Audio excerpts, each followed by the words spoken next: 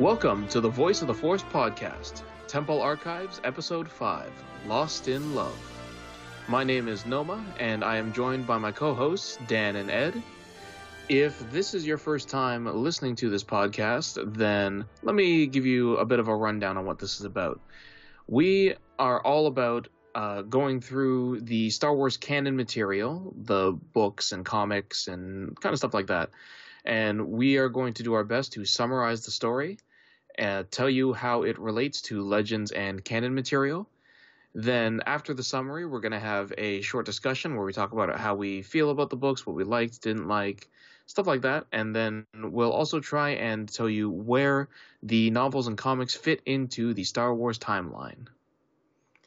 Also, a little announcement is that all three of us will be attending Star Wars Celebration Chicago, which runs from April 11th to the 15th.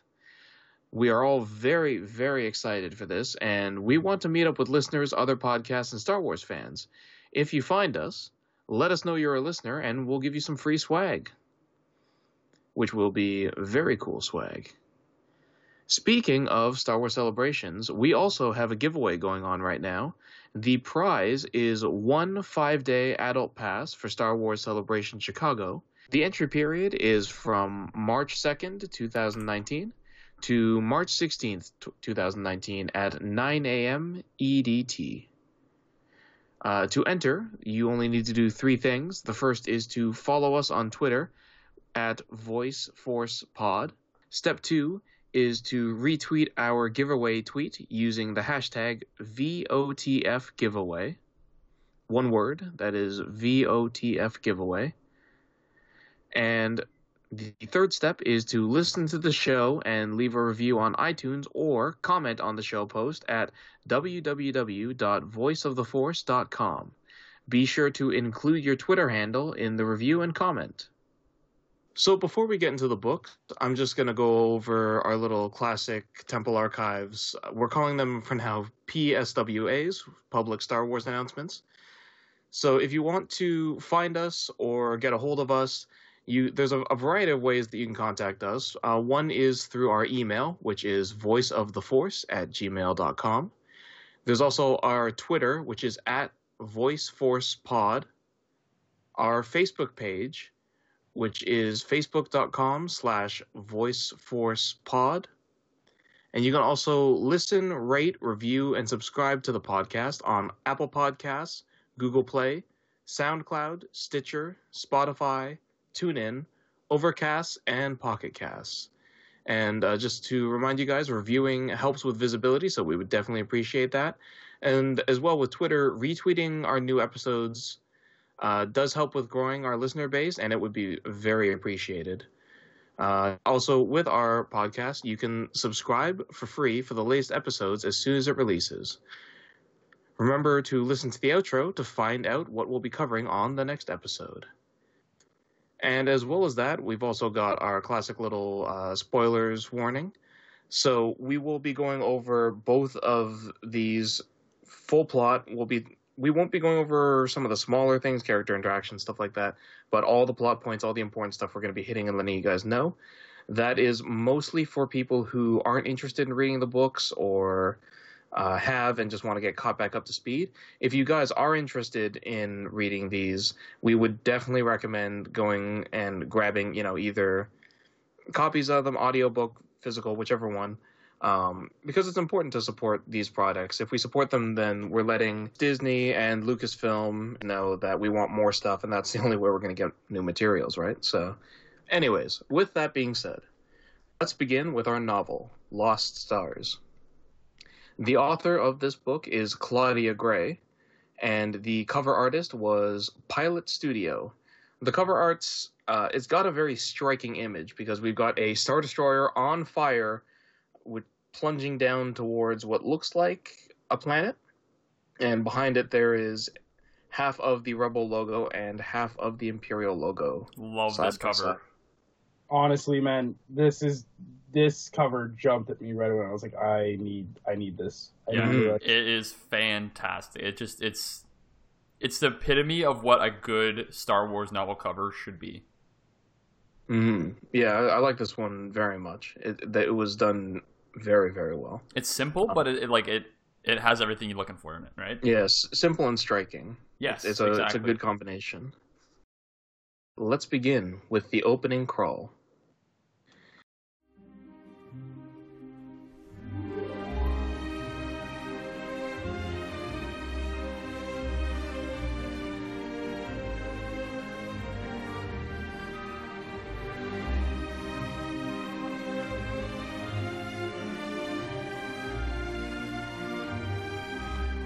Eight years after the fall of the Old Republic, the Galactic Empire now reigns over the galaxy.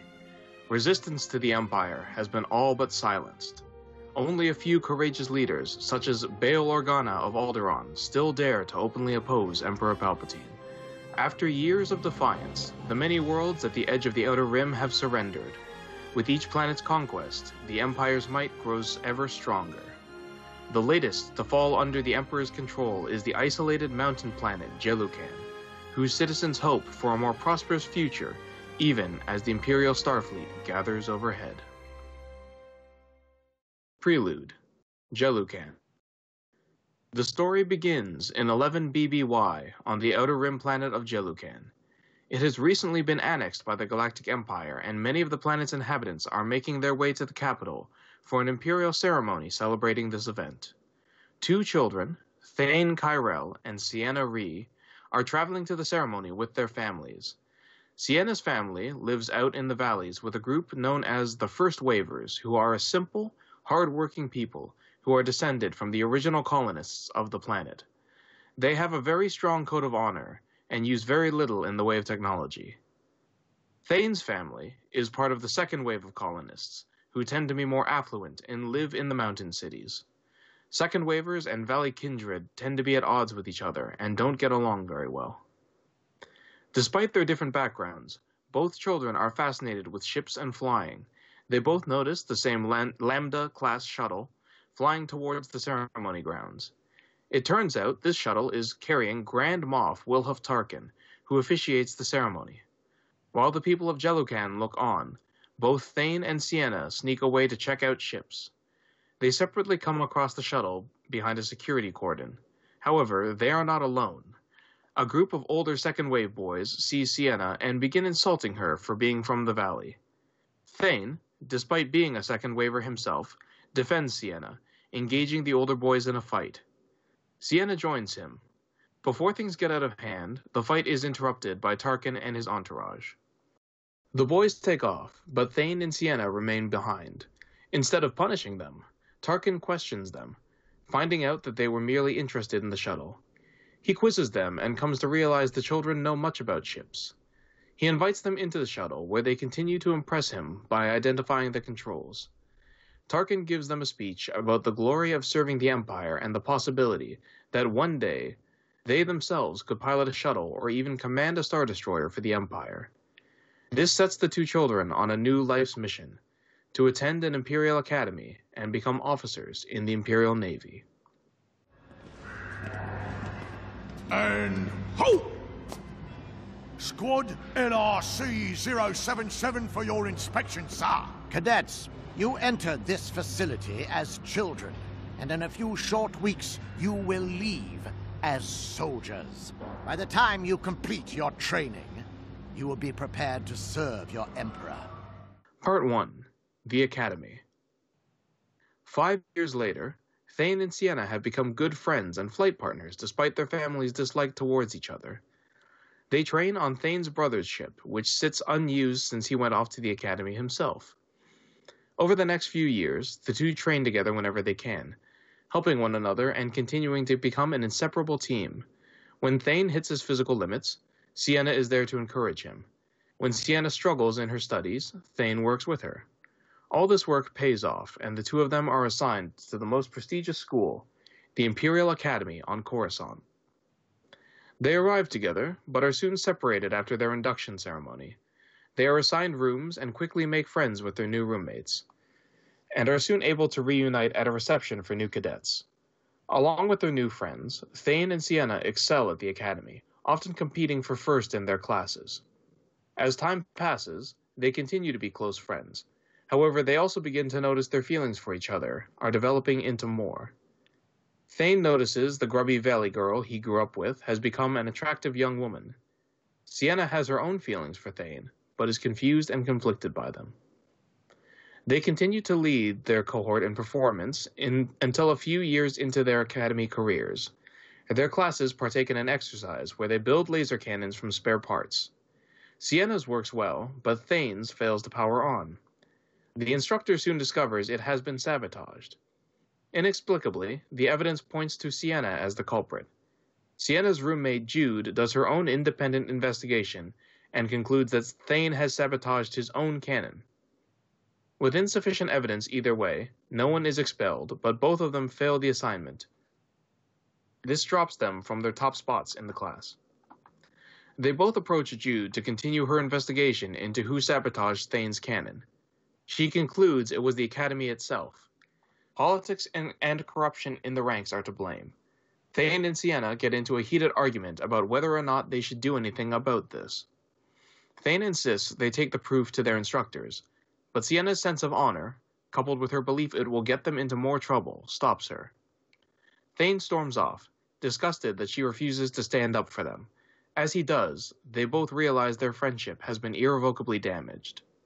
2.5 years pass, and the two continue competing, climbing their ranks again to the top of their class. However, their competition is no longer friendly, and the two don't interact socially and drift apart.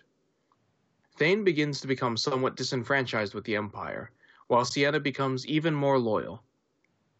They are assigned to different specializations as they approach the end of their time at the Academy. Thane to elite flight, and Sienna to command. This causes them to see each other even less. Despite the distance, though, they cannot shake the lifelong connection they have made. As graduation approaches, the top students are invited to attend a ball at the Imperial Palace. Naturally, Thane and Sienna are selected. Thane's roommate Ved also attends and becomes incredibly drunk.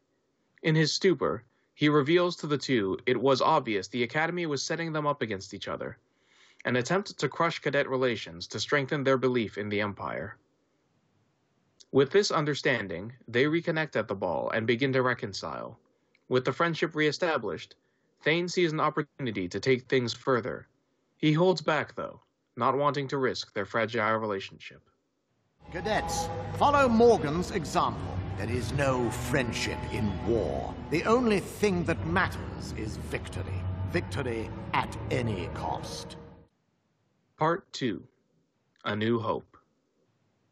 After graduation, Sienna is assigned to the Star Destroyer Devastator, while Thane is assigned to a classified battle station as a TIE fighter pilot. They go about their separate ways, but promise to see each other as soon as possible. They part with a kiss on the cheek.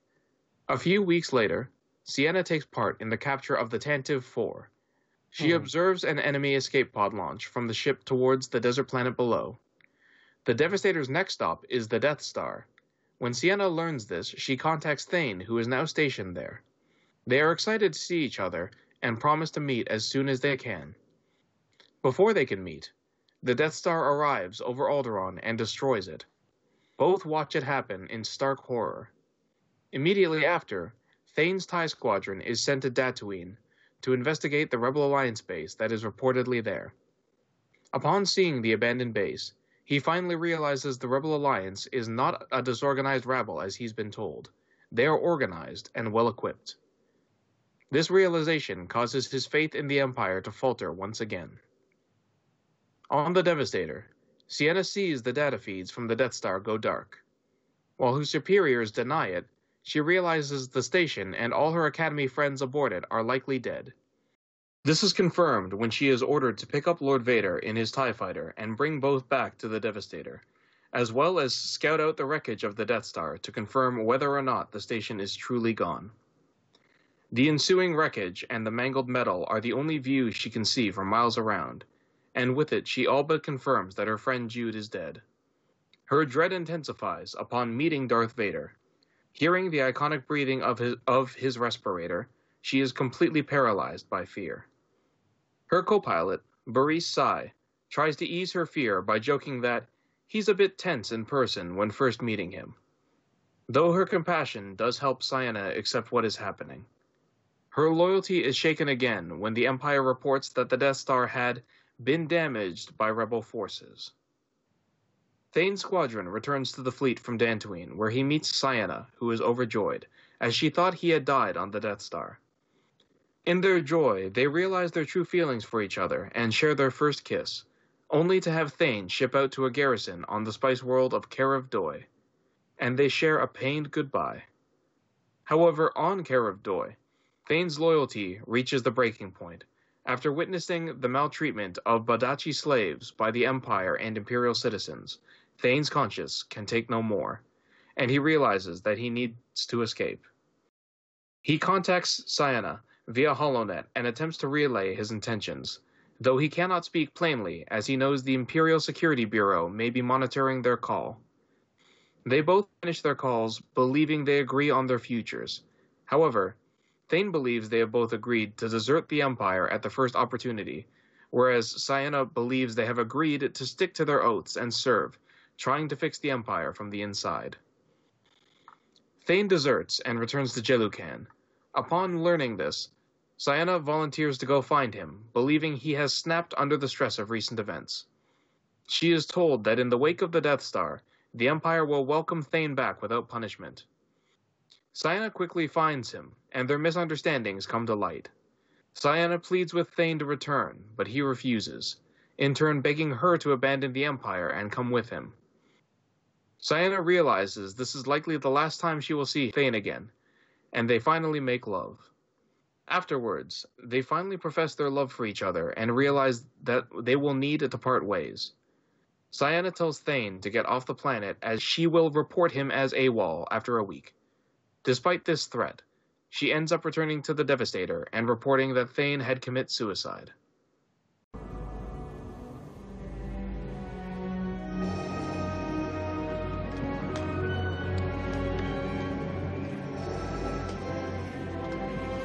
I love you.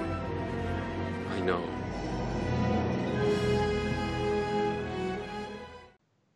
Part 3. The Empire Strikes Back. 18 months after the destruction of the Death Star, Thane meets with rebel pilot Wedge Antilles on a supply run. After a long night of drinking and talking, Thane is convinced the rebellion is his best way to fight the tyranny of the Empire. While he does not believe in their high-minded ideals, it seems like the best course of action, and a way to redeem himself after he was forced to do nothing while viewing the Empire's despicable actions. At the same time, Sienna is transferred to the Superstar Destroyer Executor when Darth Vader claims it as his new flagship.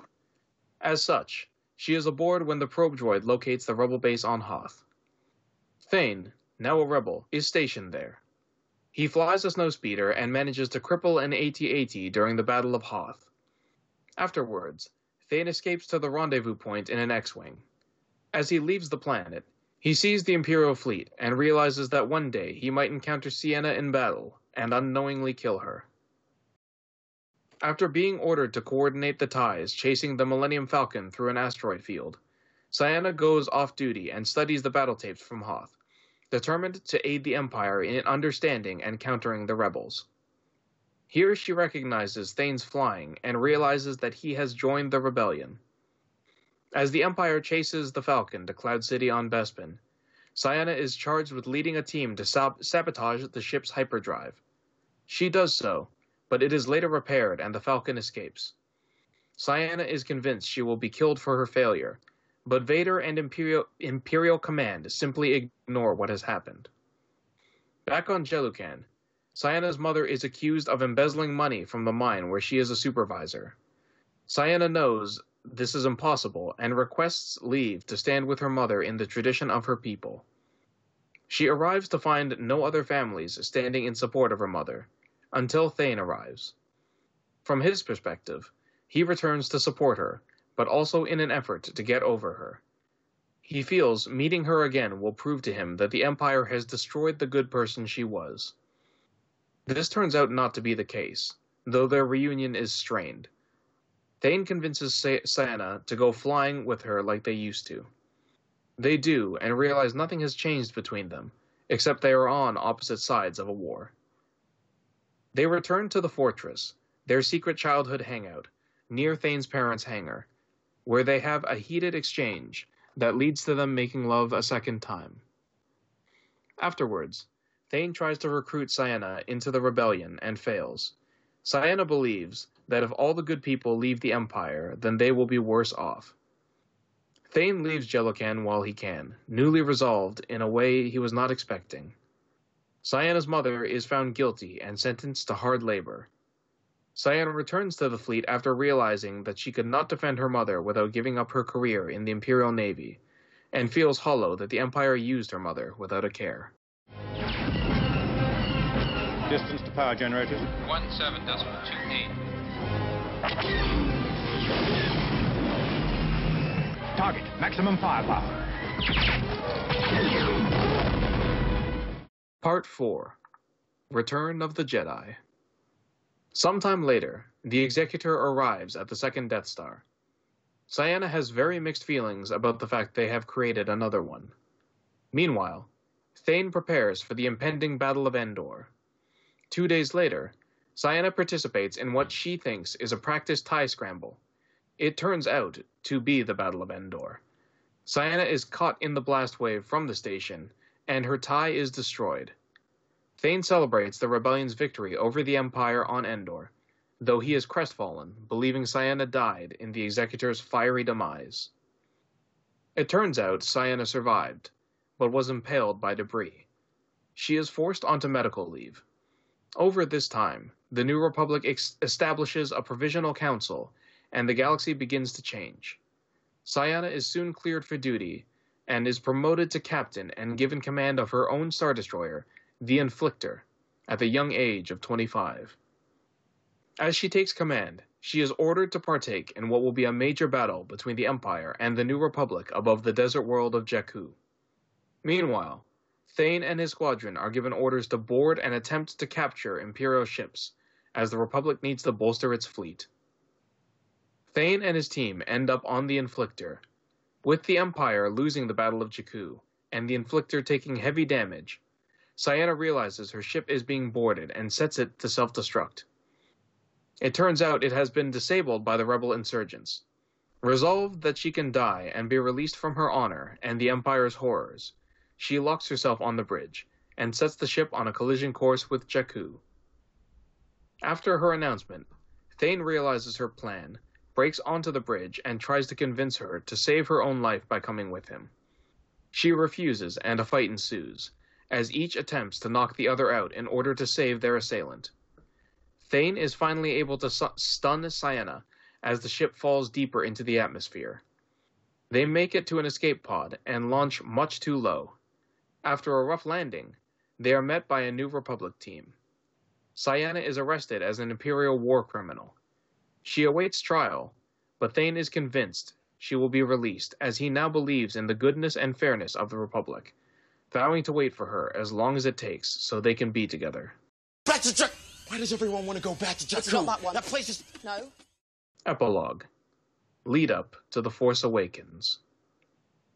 A month following the Battle of Jakku, the Empire has launched no further major offensives and retreated to the core worlds and Inner Rim. Within the New Republic government, there is talk of the remnants of the Empire capitulating. Meanwhile, in the Colohan Nebula, the Imperial fleet rearms and restaffs with conscripts. Ciena and Thane's former comrade, Nash Windrider, now a TIE Squadron commander, vows revenge on the rebels and Thane for Ciena's presumed death. Alright, so that was Lost Stars. What did you guys think of it? Dan, let's start with you. I liked it. It was really good. This is the fourth time I've read through this book. Let me think here. I enjoyed it overall. It was a really good young adult novel, especially as this is one of the first Star Wars young adult novels in the new canon, I believe. I think it is the first. There were some things I didn't like about it, but I'll get to those in just a second. I really enjoy the story covering basically right before A New Hope, Empire Strikes Back, and Return of the Jedi, like all those time frames, as well as a little bit after that. The nice thing about covering all that is we get to see the Empire as it evolves through those time frames, and just like I said, the Imperial. We basically get like the inner workings of the Empire, and how they move up. What happened after the Death Star 1 got destroyed? Everyone's getting promoted at young ages, stuff like this, because they need to fill those positions. It's just really interesting to see the other side of the conflict, because as Rebels, when we see them in the movies, you see like everyone's scrambling to try and get this done. Luke makes a shot, 1 in a million shot, destroys the Death Star, and then after that they celebrate and that's it. But after the celebration, we see like Ciena, and like she picks up Vader. She looks for her friends, finds out, yeah, the Death Star is gone. My friend is dead, and I am now in a ship with this crazy Dark Lord of the Sith. She doesn't know he's a Sith, but like this crazy, intimidating man machine thing that's beside me. Yeah, I don't know. I really enjoyed those pieces of it, just the inside scoop of the Empire. Some things I didn't like. The mention of sex. Like you get that characters do have that in the Star Wars universe, but them actually like explicitly saying it took me out of it for a minute. There are other ways of going about saying that they do these things instead of explicitly saying it. It's just like in the Star Wars universe, in all the novels we have read so far, and the comics and everything, you just assume that they go to the bathroom. You don't ever, like, it doesn't ever just go to that, you know what I mean? Or it doesn't have them, like, sometimes it shows them eating and stuff like that, but like 9 times out of 10, most of it's like explicitly or implicit, right? Apart from that, the other thing that I didn't really like was Ciena and the loyalty to a fault of her character. Like, that's who she is. But I mean, like, that's her character. I get that. But after a while, it does burn you out a little bit, as it does Thane for a while, right? Like, he's like, she's gone. Like, she's not the Ciena she was. Yeah. And then he comes back to her and, you know, sorts it out. But for a while, like, you're feeling Thane's burnout there with Ciena. You're just like, if she can do this and this happens and she still believes in the Empire, that's crazy. Like, anybody would be fed up with it at that point. Like, yeah, come on. Exactly. Like, there's one thing, you're just being blind now, like willfully blind. That being said, though, too, Ciena's not the only one. Nash Windrider, who is mentioned at the end of the epilogue here that we have for the synopsis, he's an Alderaanian that when he witnesses Alderaan getting destroyed, he does have conflict in himself, and it takes him a long time to recover from that. But you'd think, like, after destroying an entire planet, especially yours, you wouldn't want to defect? Like, no, see, there's, for that one, I feel like there's two sides of that coin. There's the Thane reaction, where it's like, oh god, what have they done? No, this isn't right, I have to stop this. And then there's the Nash reaction, where it's like, I've just lost everything. What do I have now? It's like, well, I've been here, and I guess if these guys go on this rampage, there's nothing really I can do. So you know what? I'm just gonna dive right into this. To quote, everything else. Yeah, to quote the legendary movie Spider-Man 2. Oh god, he has nothing now. Nothing except Spider-Man. No, nothing except wind riding. Well, yeah. The way I kind of saw that was I saw the bit is like Nash basically develops I think it's called dissociative personality disorder. Okay. Where because you're right, his options are basically like, I have nothing, so I either defect, lose everything else I have, and now I have nothing, or I double down, I just forget all about that, I just have the Empire. That's all I can rely on now. Yeah. So it's kind of like he snaps at that point, right? And I think that they kind of, I think that's what they were trying to hint at with his whole thing, where Ciena's saying after Ciena and Thane are saying after the Death Star destruction that Nash doesn't seem like himself. Yeah, like he's very spaced out and he's just like going through motions. His mind has cracked at that point. Like it's like he's trying to get through all this stuff while working. Yeah, and that's killing him. And it just happens that when he's able to pull himself back and he pulls kind of climb from the brink, that's what he holds on to, right? His devotion to the Empire is all he has. Yeah. So that part I didn't mind too much. That's but fair. The way you put that now, I do appreciate that then. Like his character breaks down, and then he comes back as the only thing he has to live for left, because everything else is gone. Yeah. The only thing he has is his friends in the Empire and his duty, and he sticks with that. On the flip side, though, because this is the problem, that there are some assumptions because we don't get anything from Nash's side, is that I also have a huge problem with Ciena's character, because she has that same diehard loyalty as Nash, but she doesn't have the reasons for it. She never really snaps mentally. Yeah, and it's more just like the way she was like raised as a Valley Kindred. It's like the loyalty, like the honor that you have is like the only thing that you have in your life. Yeah. So if you don't go to that, then It's the expectation that you will be blindly obedient. Right. But the biggest problem I have with that is the fact that when she goes back to Jellican and has the whole thing with her mom's trial, she specifically talks about the fact that she doesn't understand why her father's not doing anything. Mm-hmm. Like it. Yeah, because she's like, I can't understand why you're not saying anything, why you're being loyal. It's because the Empire will basically take you out, right? Like that's the assumption. But she doesn't come to that. Well, no, but that's the thing. If they'd said that, we can't do anything, we're trapped. That's one thing, although it still wouldn't make sense for me.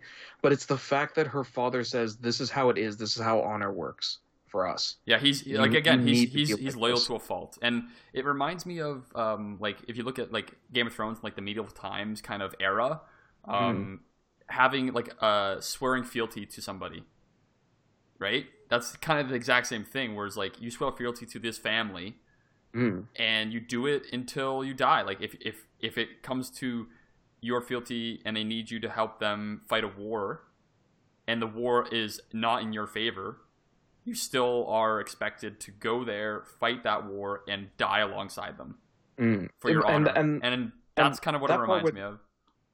But here's my problem with that, is that would make sense on it. If Ciena came to that conclusion as well, her father says that she comes to that conclusion, accepts that, then it's like, all right, yeah, she has to double down on that unfaltering loyalty.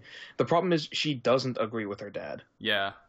She says that when she leaves, she still can't believe it, and it's like, all right, well at that point you don't have that unshakable loyalty then, so you should be trying to defect now, because, or at least try to get your mother out of prison. Or, yeah, just do something. Fight back in some way, because it's clear at this point you don't believe in the Empire and you're not willing to stand up for them. Right. So then she just doesn't for another, 6 years. Yeah. Or not 6 years, but 2 or 3 years. She just doesn't. And I was like, all right, now you're just keeping her in the Empire just so that we can have the climax moment. And that annoys me when the character's doing something that goes against their personality, but it's there just for the sake of the story. Now, to be fair, too, Ciena, as we're talking about this, it kind of gave me the idea, she kind of goes through a moment that's maybe not said or, explicitly told to the reader, like Nash Windrider, right? Mm-hmm. The only thing that she really loves Thane, but she can't go to him, right? Because she can't defect in her mind. Mm-hmm. She doesn't have her family left because her mother's in prison, which means she's as good as dead. Her dad believes that that's the only thing that can happen, so he's not gonna be doing anything. He's barely living, so he's pretty much dead. So the only thing she has left is her loyalty to the Empire or her loyalty to Thane, and she chooses her loyalty to the Empire over Thane after the moment. I just think it was that, right? I'm with Gnome on this one, where it's that weak way of trying to be like, oh, you know what, we can change the Empire from the inside. It's like, no, you can't. Yeah. No, you can't. There's everybody gunning to do different things in this Empire, to advance themselves, mostly to advance themselves, as we see in the book. It's like, oh, what are you gonna do? You gonna give up your career, or are you gonna stick with what we tell you? And it's like, yeah, well, I have to stick with what we tell you. I'm gonna change. It's like, with people like this above you, what are you gonna change? Yeah. That's juvenile thinking. You're not gonna change anything. It's gonna keep going this way until you die, which nearly happens. And so it's just like, no, you should have done the whole peace out and going with Thane, do whatever. Mm-hmm. I mean, I hate that switching sides thing a lot, but... The one thing I really do enjoy, though, is that no character is perfect in this story. As much as we don't like Ciena's kind of character traits, to a degree. There are like it's like everybody has their pluses and their like the pros and cons, right? And there's a Thane, fault, and then there's just this. Yeah, and like Thane's life in general. I don't know about you, but he's definitely my favorite character in this entire novel. You don't like Nash? No, not at all. Thane though, like he goes into it and he does what we would assume someone that is working with the Empire and sees everything that does happen. He doesn't have like this glazed look over his eye when he witnesses these things. He's like, oh, you know, they're fighting for, you know, freedom and stuff like that. No, they're enslaving people. He's seeing that they've destroyed an entire planet, which is like they said like 2 billion inhabitants on Alderaan. They have done so many atrocities, and it's like coring worlds and taking all their minerals for whatever means, right? He sees these things, and then he decides, I'm going to defect. Now, the one thing that I got when I was listening to the audiobook was when he contacts Ciena, he believes he's communicating with her about defecting by not saying specifically that he's going to do this. He's like, yeah, like I it's so hard to deal with the loss of so many people. And she's like, yeah, I know, it's very hard. And they're talking about two different things. Thane's talking about Alderaan being destroyed. Ciena's talking about the Death Star being destroyed, and Jude and all her friends, right? So I thought that was a really interesting, like, they thought they're on the same wavelength, because the entire novel is like they are two peas in a pod. Like their minds are melded together because they were flying at a young age together. They understand each other's movements in flight all the time, right? But then there's this point where they don't see eye to eye, and they thought they did. So that was really interesting conflict between the two characters that wasn't to the rule of what they thought their lives were like. They thought they were on the same wavelength at all times. Yeah, and like until the Return of the Jedi section, that was one of the best points, was their clashing ideals. Being able to see two characters with ideals that clash that dramatically, but can still get along, and I think that is I think the biggest strength of this book is its ability to just have character interaction and character building, and just have good, believable characters that we care about for the most part. Yeah, because the thing that I was most impressed with was the fact that they show you all these Imperial cadets, you know, growing up and training for the Empire, and they're all likable people, right? Even the guy who's supposed to be Nash. And that's interesting actually, because I thought Nash was still an interesting character. Even the guy who's supposed to be there to be kind of like the troublemaker in the academy. Ved, right? They mentioned Ved Foslo. They mentioned him once. Ved Foslo. He's the snobby aristocrat's son who looks down on everyone. But even he has good points, and he has the whole thing where he reveals to them what's actually been happening. He's like, yeah, I'm not stupid. Like, I know it's the Empire's like screwing with you guys. He's like, how did you guys not figure this out, kind of thing. Yeah, and I was impressed with that, because it's rare that someone or an author is willing to take a character who's supposed to be disliked and give him crucial plot information that really helps the main characters. Yeah, because that's the beginning of Thane's defection in general, because like that's the point where he's like, okay, the Empire is not what I thought it was. If they're going to be stooping this low to try and push us against each other, which is successful, that's absolutely nuts. And it's not successful in the way that they thought. It's just in success like the Empire thought. It's successful in the way that Thane and Ciena, they're like, the Empire wouldn't do this, Ciena says, and then Thane's like, no, they are doing it. Are you stupid? And then that's where they clash, right? Yeah, and that's the thing, right? Like he's basically instrumental in rebuilding their friendship. Yeah.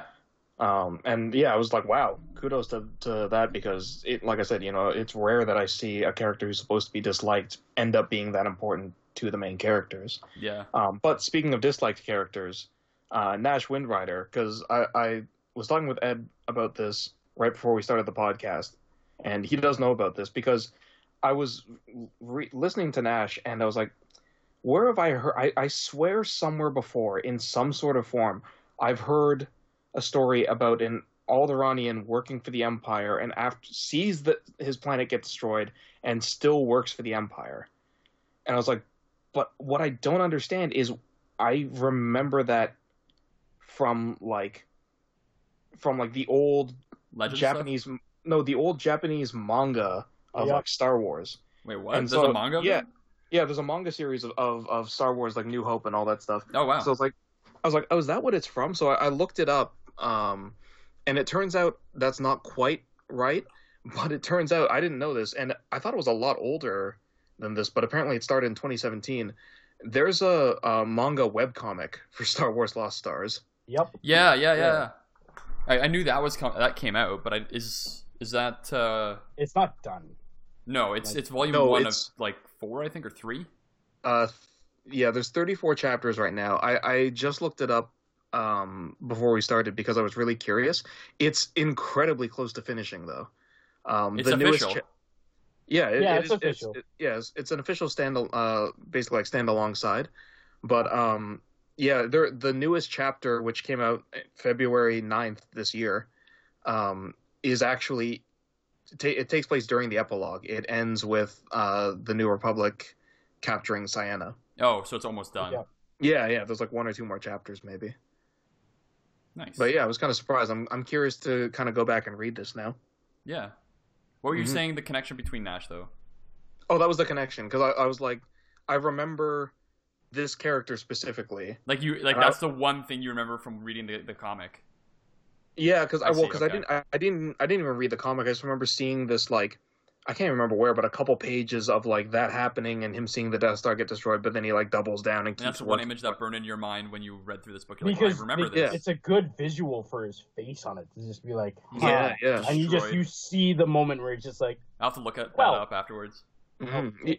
Yeah, exactly. So it was those, and then it was the fact where I was like, oh, that's an interesting concept. An Alderaanian who sees his homeworld get destroyed and keeps working for the Empire. You don't really think of the Alderaanians as being Imperial supporters, right? At all. So having one as a cadet and then now as a worker, right? Yeah. So apologies. It's a nice, no worries. Yeah, it's a nice twist. Mm-hmm. But yeah. Other than that, Ed, was there anything else that you had to? Oh, actually, sorry. Before we go to Ed, because I was reminded of this from something Ed had said earlier, which was it. I mean, it's a little bit tongue-in-cheek, I guess. It kind of makes sense because it was already named that. But there's the whole point where Ciena and Thane are both talking with their friends about, like, are we sure the Death Star is an instrument for good? And I'm like, it's called the Death Star. And she comes to realize that later on when the Death Star 2 is made. She's like, oh, they really wanted to kill people. Yep. Yeah. Yep. That's why it's called the Death Star. Yeah, but they're like, no, it's a show of force used for peace. I'm like, then they wouldn't have called it the Death Star. They would have called it the I don't know, the gray metal peacekeeping blob station. Yeah. Empire, even like Empire's Might or something, where it's just like sinister undertones. The Imperial Peacemaker. The Imperial Peace Orb. Yeah. It's like the what is it, the Borg cube? Or whatever that Yeah. The Borg has like cube ships or whatever. Yeah, but yeah, that just reminded me of that because Ed mentioned in an earlier Temple Archives how no one seems to understand that the Empire names all of super evil things. Exactly.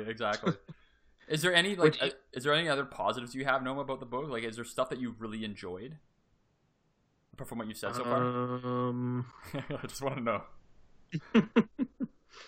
Like, did you like the descriptions of the battles that we had, like the ones that we already knew about, but then like got a little bit more information on, like the movie battles?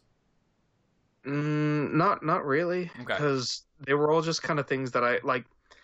The Battle of Endor set up my expectation is kind of where I started to get disappointed with the book because I spent that entire battle waiting for Ciena to defect partway through, and she never did. Because like I said before, that was at the point where all her loyalties are basically shattered. Mm-hmm. She doesn't look at the Empire as being good anymore.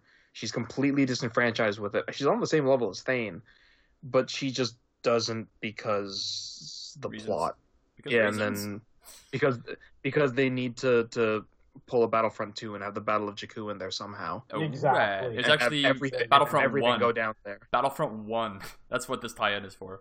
Oh, is it? Yeah. Oh, well, it's not. It wasn't supposed to be a tie-in, but basically like Jakku was like this thing we didn't know about for The Force Awakens, and then they released Battlefront, and they're like, oh yeah, there's a tie-in novel which is Twilight Company, which we'll be reading later, which is an amazing book. But this is kind of like a precursor to that, where they kind of give us a little hint at what happened at Jakku. Okay. So this is like basically this is like the tie-in to show you that the Death Star or the Star Destroyer that went down that Rey is kind of flying through, that one that she's like scavenging is pretty much the one that they were in. That's the Inflictor, right? Which is on the cover of the book, right? So, but this will tie into I think one of Ed's points, because as that whole battle on Jakku was going on, granted I haven't played it, but I watched all the cutscenes and whatnot for it. It's I nice. I was just getting like vivid flashbacks to like the Battlefront 2 campaign single player DLC at the end stuff with Jakku. Yeah, where it's good. just like you might as well just rename the character Iden, and she might as well just be fighting Del or whoever the other guy is. Yep. It's just this is the same thing. Except that's why as soon as I saw, I was like, this all seems very familiar. Yeah, there's definitely a correlation between them, but Iden sees the light, whereas Ciena never does until the end. Yeah, right. And so she's basically what's the bad guy's name? Del Rey or Del Meeko? Del Meeko's her. Del Meeko is the good guy. It's the other guy. Okay, Sergeant starts with an H, right? Hask. Or Hask. Oh, Hask. Yeah. So she's basically Gideon Hask. Oh, okay. Gideon. It's always got to be a super British name for the bad guy, huh? Yeah. Every time I hear Gideon, I think Gideon Emery. Magic the Gathering. Gideon. Gideon he's a planeswalker. Raptor. Yeah, I always think of it's me, right? 40K. Yeah. Warhammer 40K. There's a famous character named Gideon Ravener. Oh, nice. Okay. Yeah. But yeah. So on that note as well, because I saw on Ed's point, switching sides seems familiar, and I was like, yeah, I kind of like that part. Yeah. So Ed, you got any other points that we've missed, or? Well, just from the Empire, but there was. When they're on Jellican and they're describing it for the first time, it's like you have the first settlers who came there and they're very traditional, and then you have the second wave, and it's just like, okay, if you have a second wave, the only thing they should be able to adapt to is what's already been set there. Like, sure, you can build your other stuff up, but like, where do you come in with this sense of, oh, we're bearing you because we came in second? It's like, what? Like, that was just like, this makes their whole status on that planet makes no sense to me. Like you have like the ones that are like the Valley Kindred that are like living in like farm kind of areas, and then you have the second waivers, which are the ones that have all of the money and all of the technology, and like they're kind of at odds with each other. Like the second waivers look down on the Valley Kindred. It makes no sense to me because this is Star Wars. There are planets on Tatooine. There are planets around the Star Wars. Like you get to it later in other novels and like comics and stuff like that, where you see there are planets out there that technology really hasn't gotten to yet. It's like third world kind of countries. No, even I don't want to give spoilers, but just like a very brief thing. Phasma's novel, there is something that happens like similar to that, where it's not a lot of technology. But yeah, there's different areas in the Star Wars universe. You'd think they would all have technology, but again, it's the making sure that the areas that we're in, because I'm assuming Jellican's in the outer rim or it's in the mid rim. I'm not too sure. I do see what Ed means though, because there are some things that, like the fact that the first waivers, they're like, oh yeah, we grew up without technology, so we don't use it. And it's like, that's not how actual civilizations work though. No. Because usually when a civilization has a technology or doesn't have technologies and they're introduced to them, they just adapt them. Yeah.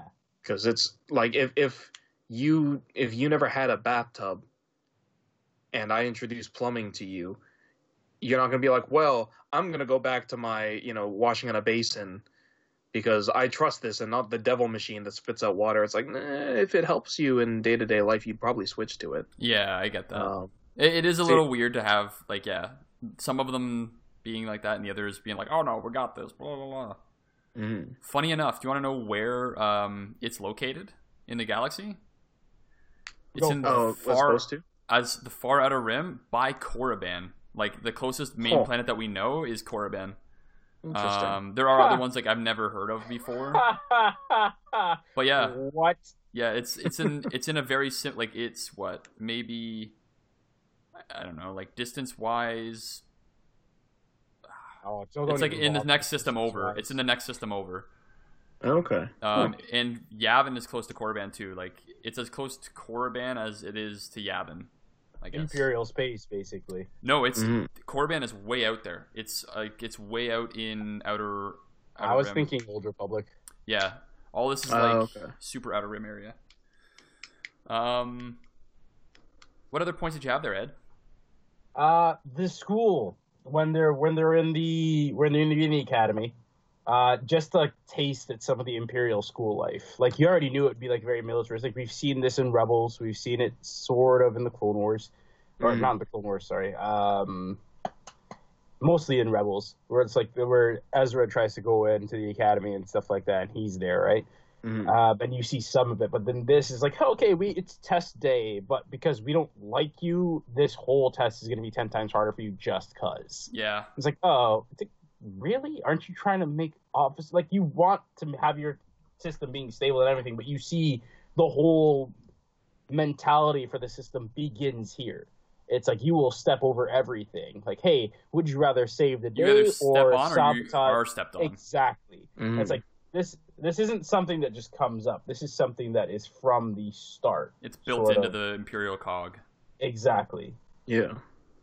It's interesting to see the contrast between the friendships and, like, it's, you know, because all the students, when they're talking, it's usually like it's happy and kind of, you know, bantery and everything's kind of good, and it's like, oh, this doesn't really seem like the Empire. And then as soon as it goes to the lessons and the teachers and all that stuff, it's a lot more like harsh and kind of that darkness that you assume from the Empire. Like when they go over the Star Destroyer self-destruct sequences, and Ciena brings up the foreshadowing thing where she's like, oh yeah, if the self-destruct doesn't work, just smash into a planet and kill yourself and kill yourself and whatever crew remains for the glory of the Empire. And the instructor's like, very good. And it's like, okay, yeah, I get the whole authoritarian hand on their backs kind of thing. But, like, the blind obedience of Ciena is just something where, yes, we've agreed that it's irritating. And I can understand, like, where she's coming from in terms of, like, you have, like, a Knight's Honor and stuff like that. But then there's just some things that are just wrong. And no matter what you see, no matter what you say, no matter what you believe in, there's the moral code that is above everything else, really. And due to her upbringing and everything, she should be the first one to be seeing this. It's like Thane shouldn't have been the first one to be like, oh my gosh, this is wrong. She should have been grabbing him like, this isn't what we signed up for. Yeah. Like, this isn't what my honor is about. Like, I feel like she's blinded by her loyalty. That's the thing. Like, that's the one thing that's keeping her from seeing what is actually happening. Yeah, exactly. But this is what ties in my next point in terms of a segue into it, is the Imperial heroes that kind of show up on Angelican that day, and we get Tarkin who shows up and they're all like, oh my gosh, it's Tarkin, kind of thing. And that's kind of like where his recognition of the two of them really sealed her in to be like, oh, the Empire isn't all that bad at all. Look, we have this guy.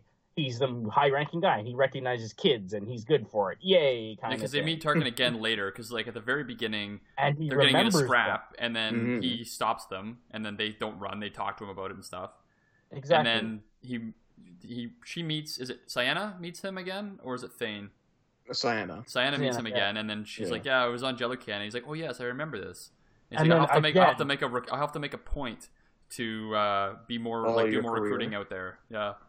And that's what also seals in her mind, like, oh my gosh, he remembered me, and all this. Exactly. Like, must be a great guy kind of thing. And that's like, a great guy like this wouldn't work for the Empire if it wasn't. Exactly. And that sets her further back on this nonsense thought.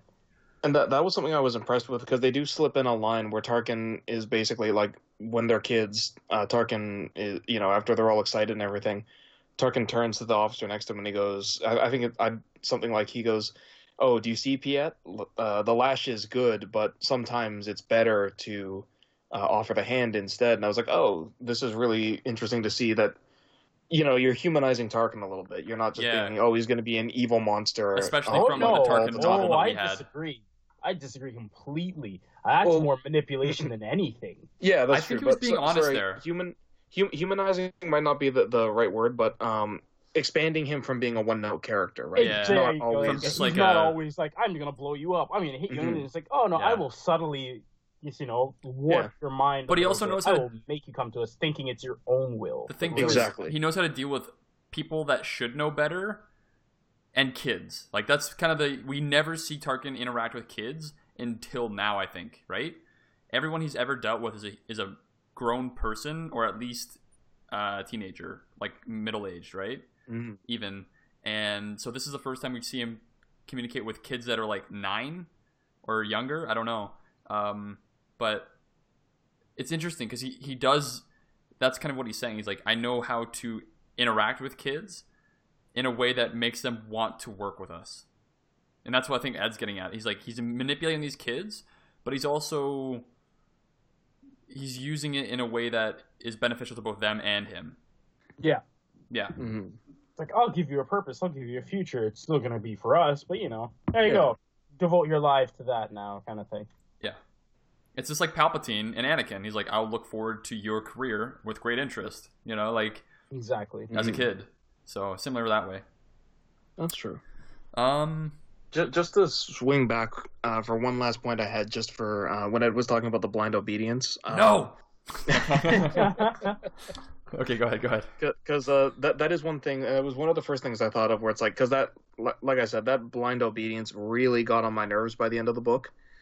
And I know that the first thing people would probably say is like, oh, it's, well, like what you guys were saying a little bit was like, oh, it's like a knight's honor, or it's like, a knight kingdom, a Christian knight kingdom's honor, or samurai bushido honor. You can't betray your masters, or you can't betray the higher power that you work for, anything like that.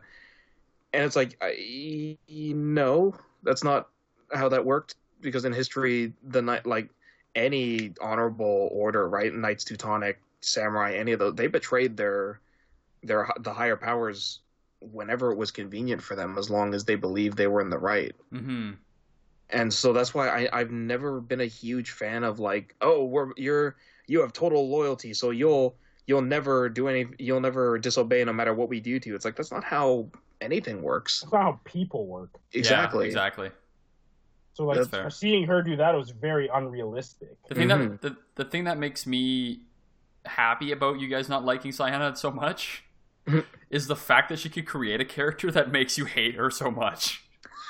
Because it reminds me, hatred per se. It's just like I'm disagreeing with character motives. Okay, like, so it's not the character itself; it's the actual actions that the character takes. That like doesn't make sense with the plot. Disappointed and disgusted. Mm-hmm. Okay. Or it's like, come on. Because I love your visceral reactions to this. This is hilarious. Well, because like I said, I was on board with her the entire time. I was like, I understand what she's doing. I understand all of this. It's how she was raised. It's what she believes in, and the Empire hasn't. A kid. Yeah, and still a young person, right? It's like, but the Empire hasn't done anything bad to her. They haven't tried to break her yet. And then her mom's trial happens, and they do. And at that point, if she had been like, she knows it. Exactly, and that's the kicker. Because if she had been like, the Empire is right, I know, because her friends Nash and Barriss, they go hardline. They're like, well, the Empire said it, so it must be right. Like anything they say is true. We have to believe that. And it's like, if she was on that level, then I would have been fine with the fact that she leaves her mother's trial, knowing that her mom's going to die from hard labor, and then is fine with that. If she'd been like, not even that, because then it would have been like, if she was on that same hardline note, it would have been like, okay, obviously, yeah, she believes in the Empire, she has to, so she's going to ignore even her mom. But it's the fact that she then goes back and she can't understand why her dad didn't do anything, who adopted that same hardline stance. I'm gonna re-listen to that part just to be sure that's what happened. I don't remember the fact that she says to her dad, like, I don't understand why you're not doing anything. But maybe that is the case. I don't remember. It was the feeling in the house because at the place, when she has her arm around her mom, basically being like, oh my gosh, and her dad's just kind of standing there just like, well, he's basically lost the will to live. Mm. Oh, don't even bring that line up right now. What do you mean? Kidding me? Lost the will to live. Yeah, Padme sickness. Yeah. That's fair. But most disgusting thing that's the one thing that took Ed's favorite character away. Yeah. How dare they? But what I remember is that at the end of the trial, she basically goes to her dad and says, why didn't you even do anything? And he goes, we have to obey the Empire. We have to have blind loyalty, blah, blah, blah. And she walks away being like, that doesn't make sense. But that's what she's doing. Exactly. And that's like, I get why you're upset with it now. If she doesn't understand why that mindset exists, but then she goes along with it. You know what it might be? It's just She doesn't understand why her dad is thinking that, but she understands why she does. Like she thinks she has reasons for doing it, but she doesn't. Yeah, like she has more of like a. That's nonsense. She's done it for so like she's been in it for so long. It's almost impossible for her to quit. Like, you know what I mean? Like she's too far into like she's knee deep in the Empire, and if she moves, all she's doing is going deeper into the Empire. Like she can't get out of it. You know what I mean? And I'm kind of with Ed there, where it's like if that was a normal human, like in everyday life, I could kind of buy that. But for a story character, or you fabricate the life of the character that she should have seen something and understood. This is what's happening to me. It seems far too hypocritical for a story character. Like with a normal human, yeah, because we're weird, flawed beings. But for a story character where you have to condense all of those flaws down, I don't know. It doesn't really sit right with me. And I get why they didn't make her a hardliner, because if you make her a hardliner, it kind of kills her romance with Thane. Yeah. But which also, speaking of which, going even farther back to your mention of sex, that was the moment where I actually didn't realize while I was reading the book that I was reading a young adult novel. Because I just remember at certain points being like, they're really hammering home like the attraction, but we can't do anything line. Yeah. But I was like, whatever. They're young. It's just it's just a thing that's because they're gonna get together. I already know that. You put people like that together, and then when they switch the love scenes, I was just like, whoa, wait a second. I'm getting Twilight vibes from this. Yeah, almost. I was like, granted, I've never read Twilight, but I was like, this is what I expect to see in like a young adult novel. And I remember talking with my friend being like, I think I'm listening to a young adult novel right now. I was like, you can check, right? And I looked it up and I was like, oh my God, I am. And it's the longest one we've read so far. Like, it's the longest audiobook too. It's like almost 12 hours or just at 12 hours. Yeah, it's a long book. Have we gone? No, the longest one we've done was Thrawn. We haven't done Thrawn yet. Have we not? Nope. Oh, well, excuse me. Not yet. Excuse me. Spoilers for the future. Yeah. Okay. Let me just look up the. So Lost Stars is 11 hours and 41 minutes. Dark Disciple was 11 hours 11 minutes. Tarkin was 9:27. Oh no, A New Dawn was 12:43. Damn. I think that's it, right? Mm-hmm. Yeah, 12:43 is the longest we've. So this is the second longest so far. Any other? I'm gonna end this section with positive feelings. Positive feelings only. Ed. Yes. What did you rate it? If it's positive feelings, I'll go into the core. Oh, okay. So, as we know from my alignment and everything like that, I definitely did like Lost Stars, despite everything that was said. I had a very good time with it as I was reading it, because my experience with it was more so book in hand. And as I was flipping through, it was like I was missing bus stops and train stops and everything because I was getting so pulled into it. So I really did enjoy it, despite all what you may have heard negative from me. I gave this book an 8. Nice. And I would definitely want people to read this one. In terms of, getting a Star Wars story, for me, it was important because it didn't focus on the main characters. Yes, we did see them, and we heard, like, Wedge and Vader and Tarkin. You see them, and they're doing their thing. Even Dak. But we're seeing, exactly. But we're seeing side characters and their story. And to show you, like, yes, it's a whole universe where a bunch of different things are going on. What was happening through the Battle of Endor? Oh, we have somebody who's in a starfighter while all the rest of the stuff is going on. Like, what's their experience of this battle? Just the people that were on the Death Star that when it blew up, it's like, hey, guess what? Now you have a name for somebody who was on there. How do you feel now? Kind of thing. Like all those, we're getting these different than, hey, the heroes won today kind of thing. So I enjoyed that aspect of it a lot. 8 out of 10. Noma, what was yours? Yeah, I was about to say I should go next if we want to end this one. Yeah, that's exactly what I'm thinking. There was also one point that I did realize, this is, I guess, going back a little bit. I forgot about this note. But there was one moment where I realized that even though the book puts the characters in a lot of dangerous scenarios, nothing was going to happen to the two main characters. I mean, something did happen to Ciena at the end. Like, she got real screwed up after her TIE fighter crashed. Yeah, but her liver got destroyed. They had to grow it back. But healable and all that kind of stuff. Like the gravest injury that could happen that wouldn't be life-threatening.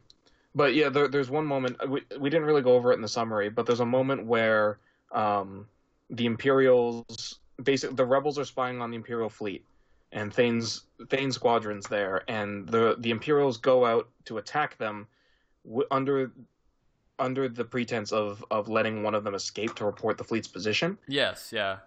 And that was a very tense moment for me because I was like, oh boy, we've got a whole bunch of secondary characters here. And none of them have contributed. Like, they've all been great characters, but they haven't contributed much to the story. Mm-hmm. So it's like, this is going to be the Game of Thrones moment. This is going to be where Thane loses his whole squadron. He's just going to barely make it out because we got Ciena and Nash both trying to take them down. This is going to be it. This is going to be the soul-shattering moment. And then one guy dies, and it's the guy on the squad that you were kind of told not to really like. Exactly, yeah. It wasn't his, friend Yundar or whatever? Exactly. Yeah, Yelkin. I think it was Yendar. Yelkin. Yeah, exactly. Or Yendar. Sorry, yeah, Yendor, yeah. The new kid? The Twi'lek. Yeah, like, it's not his leader who he looks up to. It's not his friend that he likes. It's the guy on the squad that he actually doesn't like. Yeah, it's like everyone hated him, but he was a good guy. Yeah. And then he just dies. It's like, okay. And there's also his friend from the Imperial Academy who also defected, Kindy. And I was like, oh, there's all these things that'll stir up all these emotions. Yeah, that's true. Though we don't know if she escapes the Star Destroyer. Because she's on the Star Destroyer with Thane. So she might have died in the ship when it crashes. I doubt it. Because she tried to go for the escape pods, right? I'm assuming they all made it. I guess so. But yeah, like as soon as it was just Smikes, I was like, all right, they're not killing any of the secondary characters. Yeah, Smikes is the name. I forgot that. Yeah, Smikes. Right. I was just like, it almost sounds like me. So high notes for me for the story. I was very into the first 2/3 of it. For most of it, I really liked how true a lot of the secondary characters were. I felt like they were all real people. Yeah, definitely. Even though they didn't have a lot of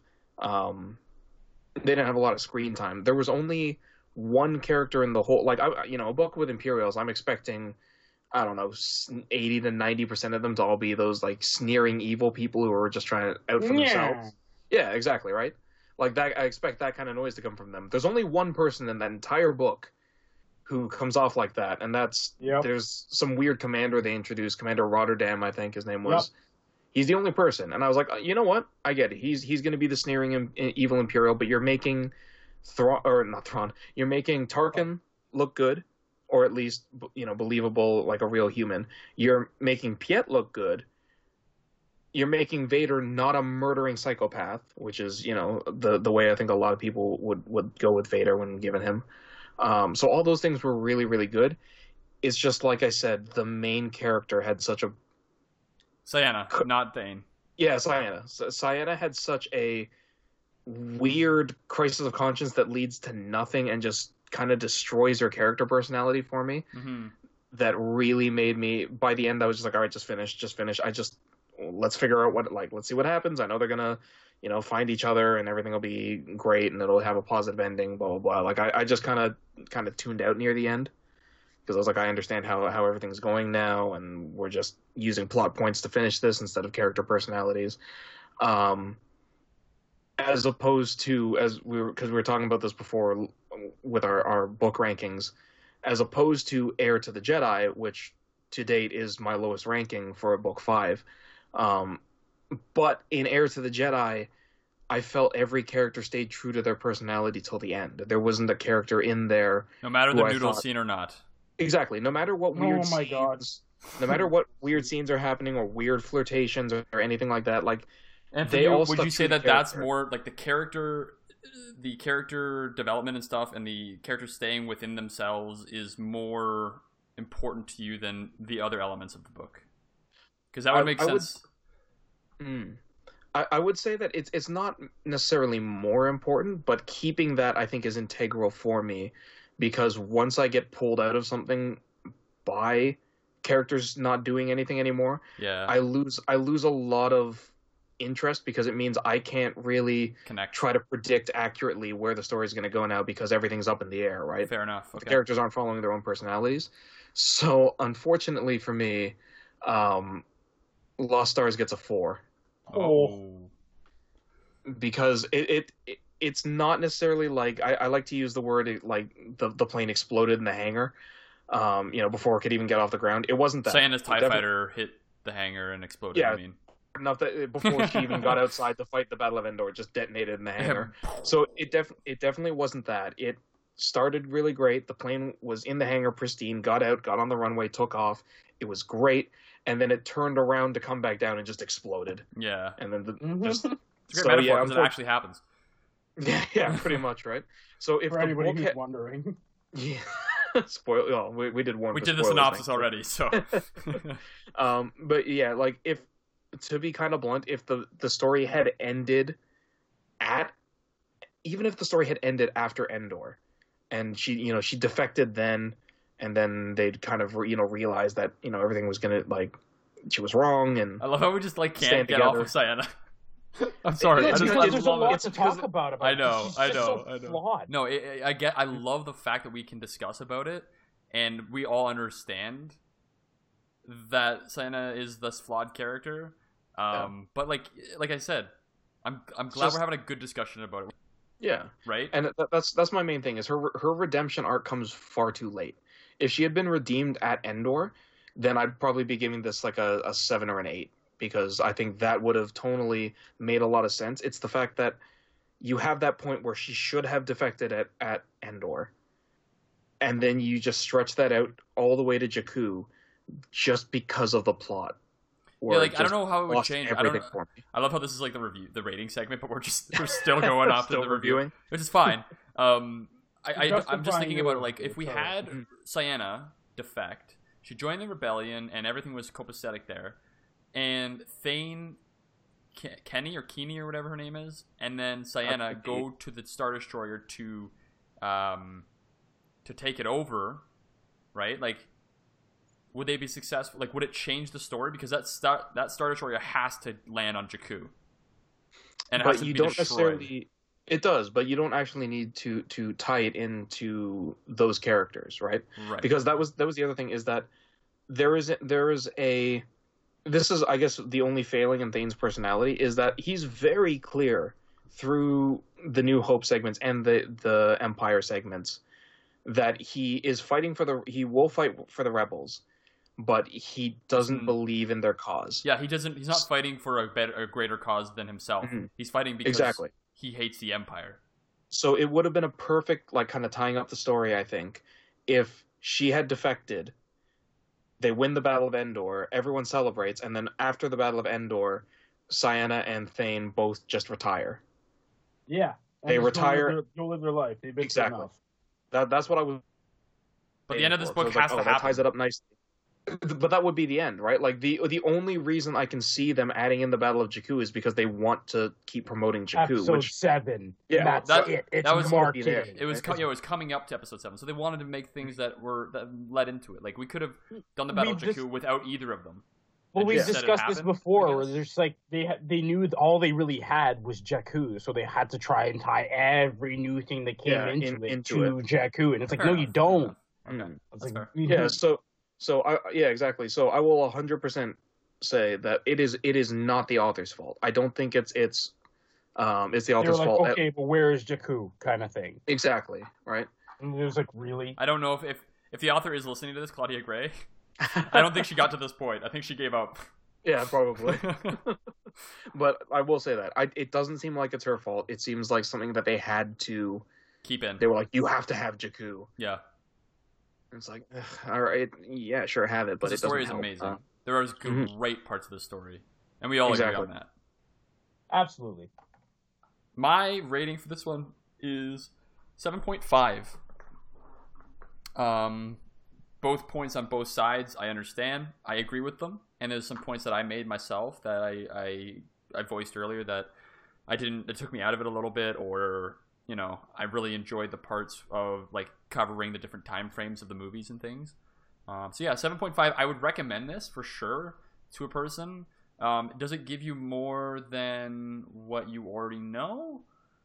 That's kind of my basis of recommending a book. I would say no, but I still recommend it because it's a fun read to see the internal structure of the Empire. It's fun read because you get to see the struggles in the battles that we get. of A New Hope, of Battle of Endor, Battle of Hoth. You know, like everything. You know, it gives you the nostalgia factor because you can picture those fights in your head.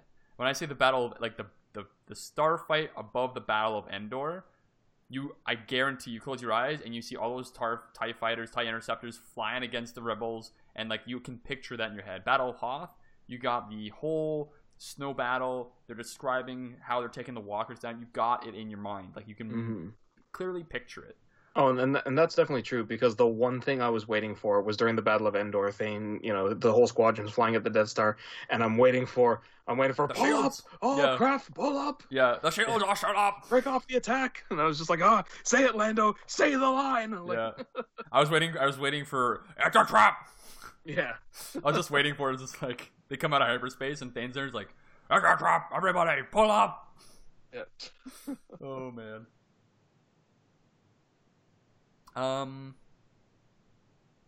Yeah, no, I would you guys recommend this to a young adult to read? I definitely would. If they're in like high school as a book to read Star Wars, kind of get them into it, do you think this would kind of pique their interest? If they're not into Star Wars even? I mean, it's a meme that's been worn to death by the internet, but better love story than Twilight. Yeah, it's true. It's true. No glistening skin, but...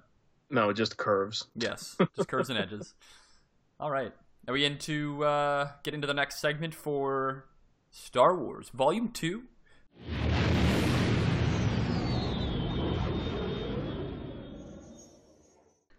And for our second piece of literature today, we have the comic Star Wars Volume 2, Showdown on the Smuggler's Moon. This volume is written by Jason Aaron. The pencilers are Simone Bianchi, I'm sorry if I mispronounced your name, and Stuart Immonen. And the cover artist is also Stuart Immonen.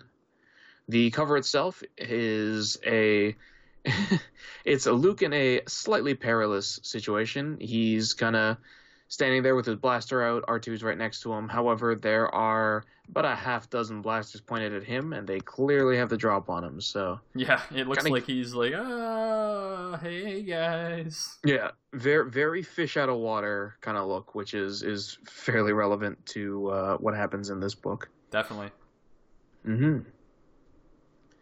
So, with that being said, let's dive straight into our summary.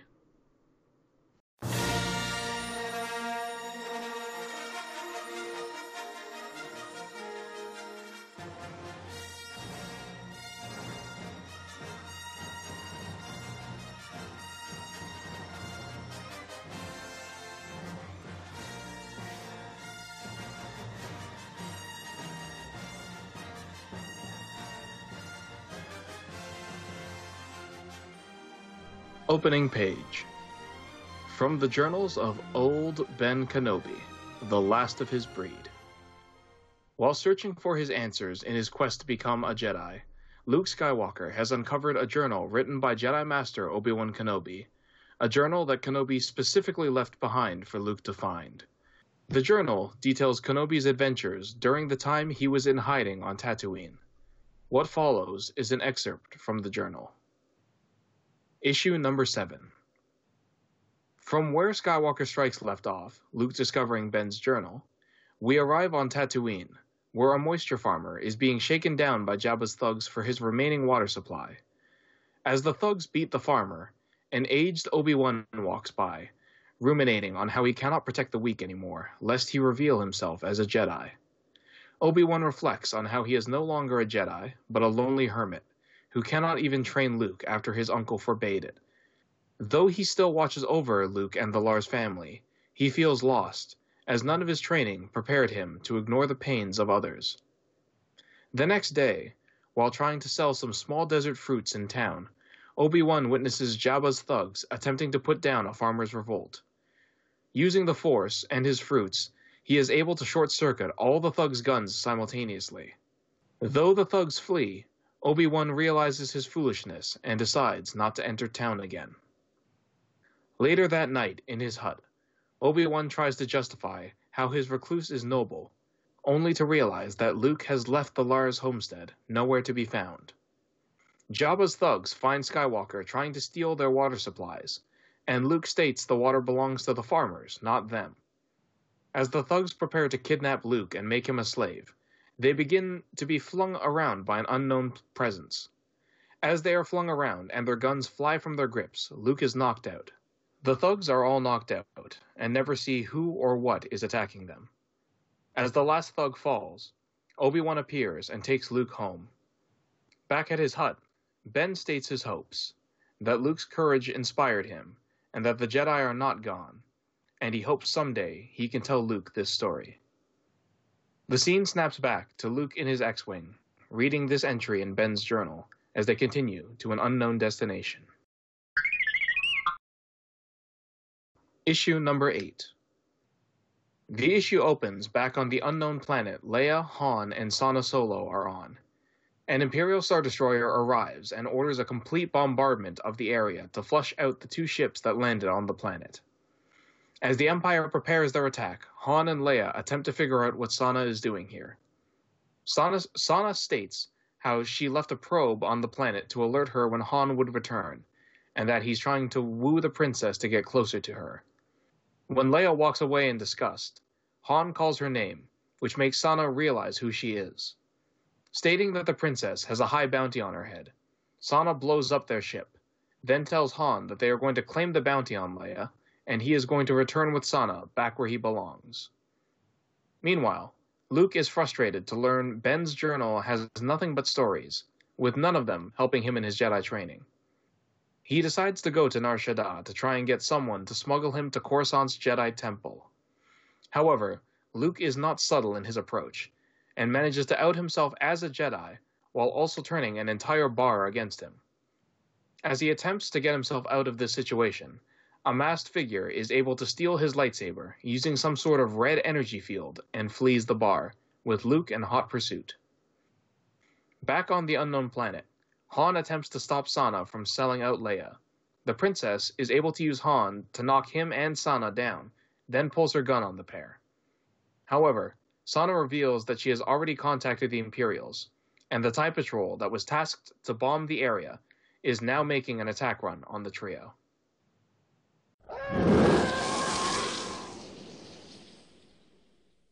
Issue number 9.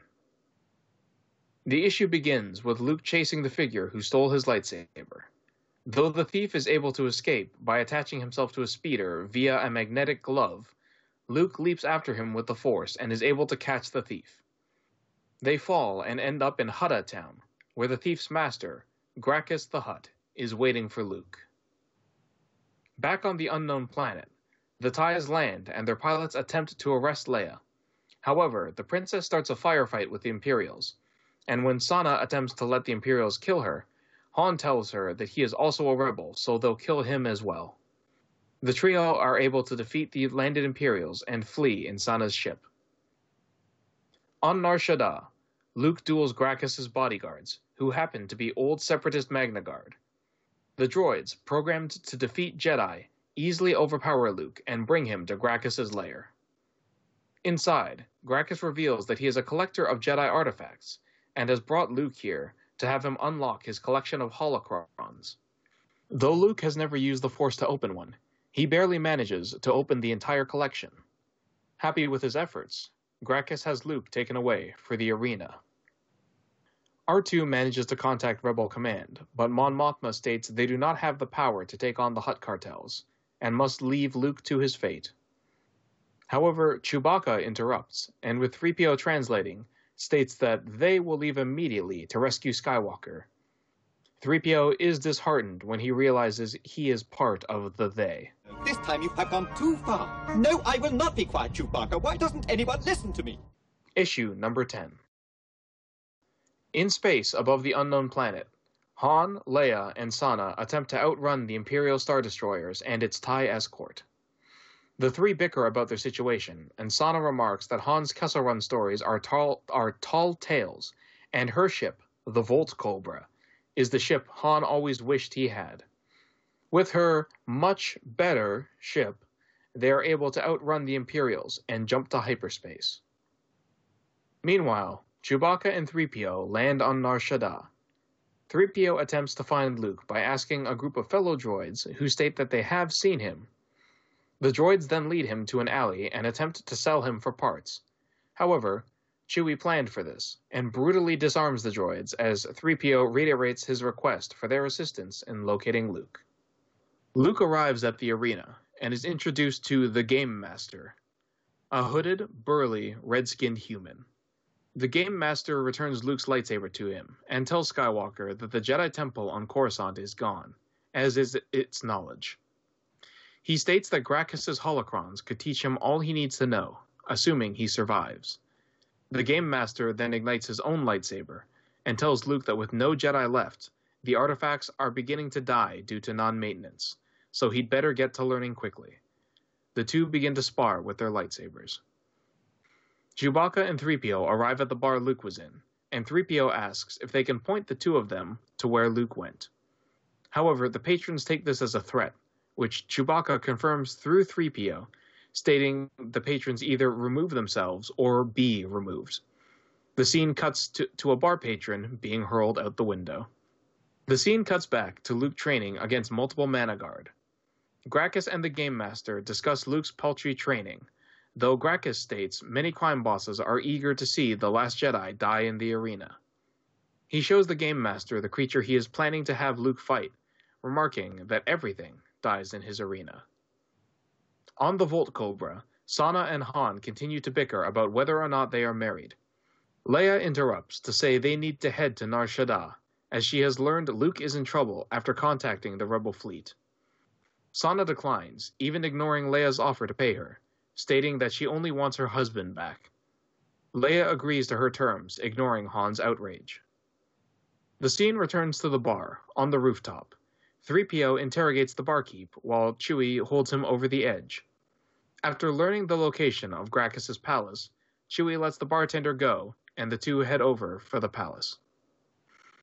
The issue ends with another bar, where One-Eyed Gungan remarks that he is sure Chewbacca is on the Smuggler's Moon, which means Han Solo and his large bounty are also on Nar Shaddaa. The man he is talking to is revealed to be the bounty hunter Dengar, who asks where specifically Chewbacca was seen. Hey, boss, who's your girlfriend? Shut up, Dengar. Issue number 11. The issue begins with Chewbacca and 3PO scouting out Gracchus's palace from afar. 3PO points out that with the amount of crime lords attending today, it will be impossible for them to rescue Luke, though as he says this, R2 is sneaking into the palace, unknown to the other two. However, their plans are cut short as Dengar paralyzes Chewbacca with a stun bolt. He then demands 3PO contact Han and tell him to come to Nar Shaddaa. 3PO instead states that Chewie saved his life on Cymoon 1, and returns the favor by removing the stun bolt, shorting himself out in the process. An enraged Chewbacca then prepares to square off against Dengar. In Gracchus's palace, Luke prepares to fight in the arena. Gracchus states that Luke will die today, and reveals that he has taken the Journal of Obi-Wan Kenobi, to Luke's anger. Before he can do anything, Luke is thrust into the arena, and his opponent is revealed to be a giant cybernetically enhanced monster named Kongo the Disemboweler. On the Volt Cobra, Han attempts to speak with Leia, who is ignoring him. Leia and Sana discuss their plans before the princess locks Han in the cargo room. Han reveals he married Sana as part of a break-in. He used the wedding as a cover, but never thought he had actually married Sana. Trapped in the cargo hold, Han wishes Chewie was around to help him. Chewie continues to duel Dengar. The Wookiee is easily able to overpower Dengar. However, the bounty hunter manages to detonate a grenade on Chewie's back, incapacitating him. Dengar begins to torture Chewie to get Han's attention. In the arena, Luke tries to strike Kongo down, but learns his cybernetic limbs are able to withstand lightsaber blows. Gracchus and the Game Master discuss Luke's progress so far. However, the Game Master disappears partway through the conversation. Alone, the Game Master reveals he is an Imperial agent, and that a TIE Patrol is en route to capture the Jedi. Dengar's attempts to torture info out of Chewie fail when the Wookiee strikes back at him. Enraged, Dengar attempts to kill Chewie and extract Han's location. However, he is stopped by Solo himself, who shoots him in the back while demanding Dengar take his hands off Chewie. This is bad. That's your friend. Do something. Shut your Wookiee grunt hole, will you? Don't give me that. You made a choice. She was my wife. I don't care. I don't want to hear it. Issue number 12. Han and Leia attempt to get Dengar to surrender to them. The bounty hunter pulls out a thermal detonator and attempts to bargain with it. However, Chewie picks him up from behind and hurls him off the building. The detonator explodes with Dengar as he falls. And while Han and Chewie reunite, Leia is able to discern Luke's location by following the TIE patrols that have just appeared and are all heading in the same direction. In the arena, Congo is on the verge of devouring Luke. However, Congo is knocked out by the Game Master's shock collar. He also destroys Gracchus' guards and places him under arrest as the Empire storms Gracchus' compound, intent on capturing Luke and seizing the Jedi artifacts. Amidst the chaos, R2 is able to sneak into Gracchus' Jedi storeroom and retrieves Luke's lightsaber. Gracchus reveals that he has secret measures he never told the Game Master about, and activates a localized EMP to short out the Imperial blasters. Gracchus then assaults the weaponless Imperials, using his bulk to attack them. At the same time, Congo reawakens and begins tearing into everything it can see. The Imperials attempt to arrest Luke, however R2 fires his lightsaber to them, and Luke takes down his weaponless assailants with ease. At the same time, Leia, Han, Chewie, and Sana enter the arena in time to see the crowds fleeing. Congo emerges and charges past them. As they pick themselves up, Sana is nowhere to be seen, and Imperial reinforcements can be heard arriving. However, R2 arrives and reveals he stole every one of Gracchus' lightsabers he could find, and arms the rest of the group with them. Han jokes that next, Ben will try and teach him the Force, but he, Chewie, and Leia storm into the arena, attacking the Imperials with their new lightsabers. The Game Master attacks Luke, easily overpowering him. However, before he can capture him, Gracchus attacks the Game Master for his treachery. Though the Game Master manages to disable the Hutt with one of his lightsabers, the Imperials aren't sure who to capture, since Luke and Han both have lightsabers now. R2 returns with Ben's journal, and Han tells Chewie to get Luke out while he goes to find Leia. The princess is rescuing Sana, stating she couldn't let Han's wife die. Sana admits she's not actually Han's wife, and her full name is Sana Starros, and the actual reason she's been after Han is that he left with her cut after their break-in went bad. On good terms now, the group escapes Nar Shaddaa, and Gracchus is taken into Imperial custody. In the Hutt's Jedi storeroom, the Game Master is debriefed by Darth Vader. Though the Game Master admits he never learned Skywalker's name, Vader has a suspicion he knows who the boy is. And that concludes our summary of Showdown on the Smuggler's Moon. So, what did you guys think about Volume 2? Dan, what are your thoughts? I like Volume 2. It was a good continuation from Volume 1. It kept the tension at parts where you just weren't sure what was going to happen, especially when Luke gets captured by Gracchus.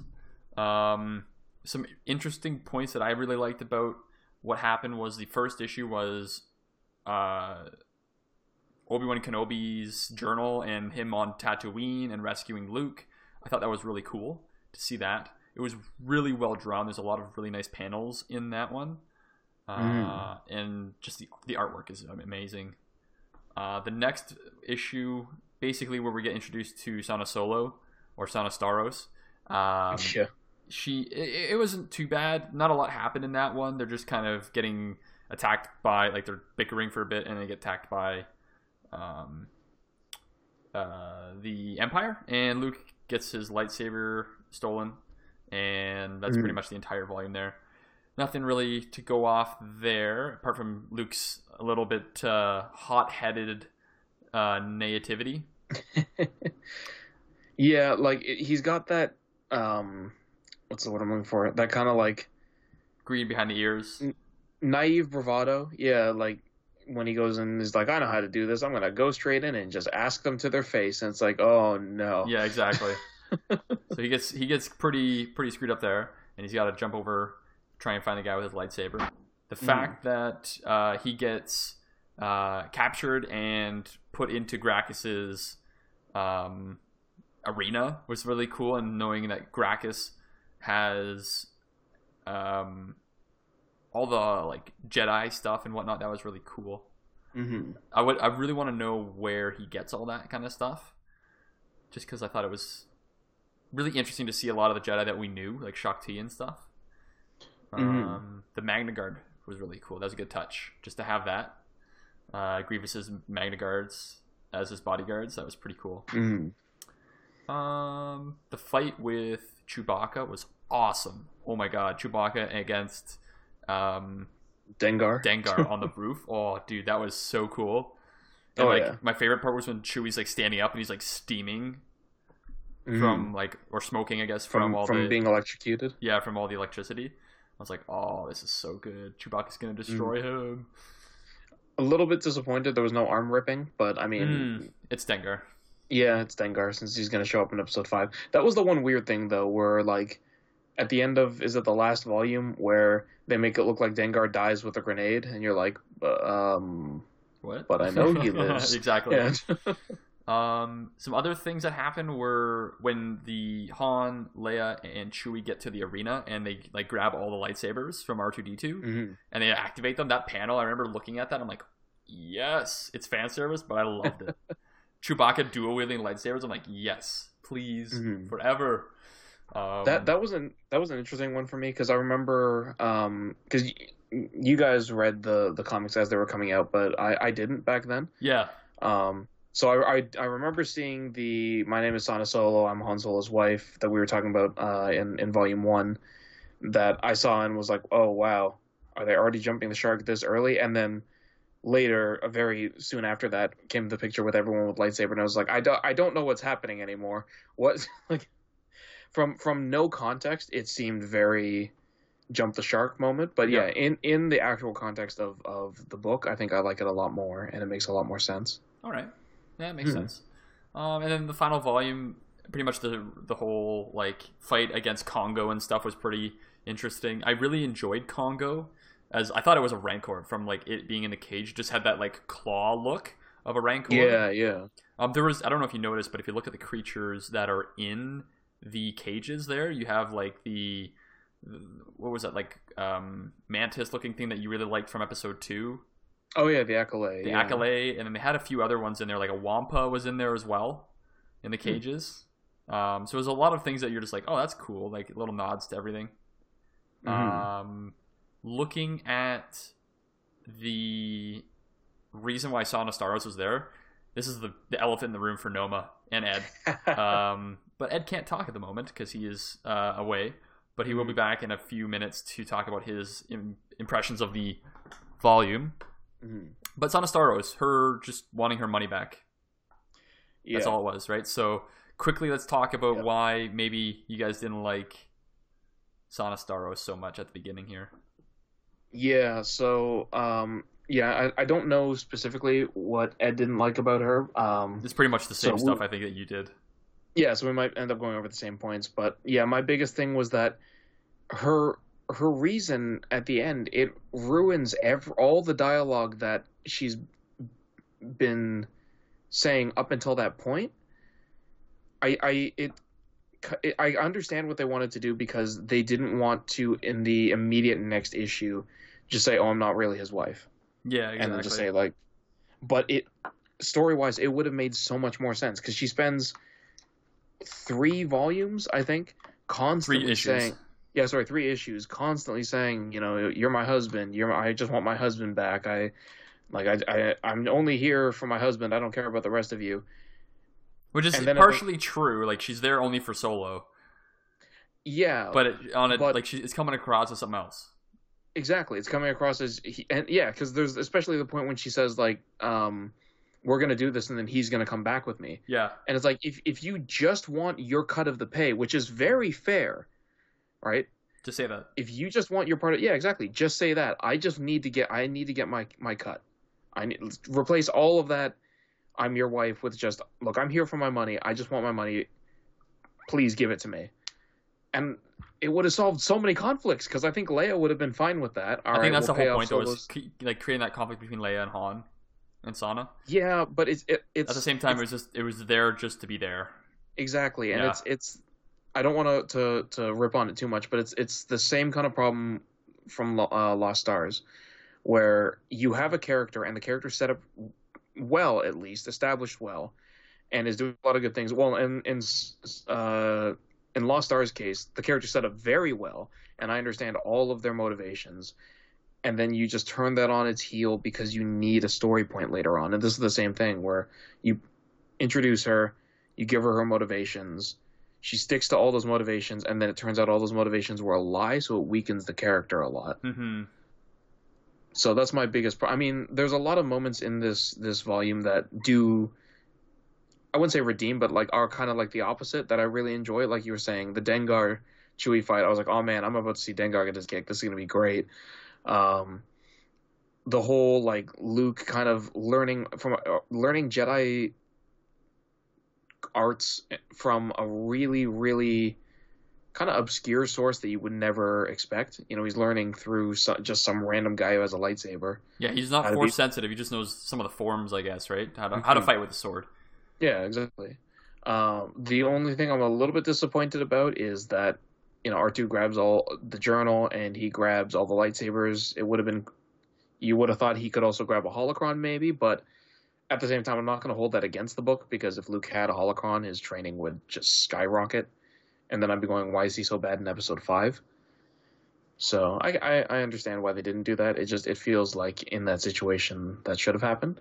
Yeah. Yeah, other than that, you know, other than Sana's whole thing, the rest of the comic was pretty good, and I enjoyed it. So, is there any part that you really like stood out to you that you're like, that's one of my favorite parts of this one?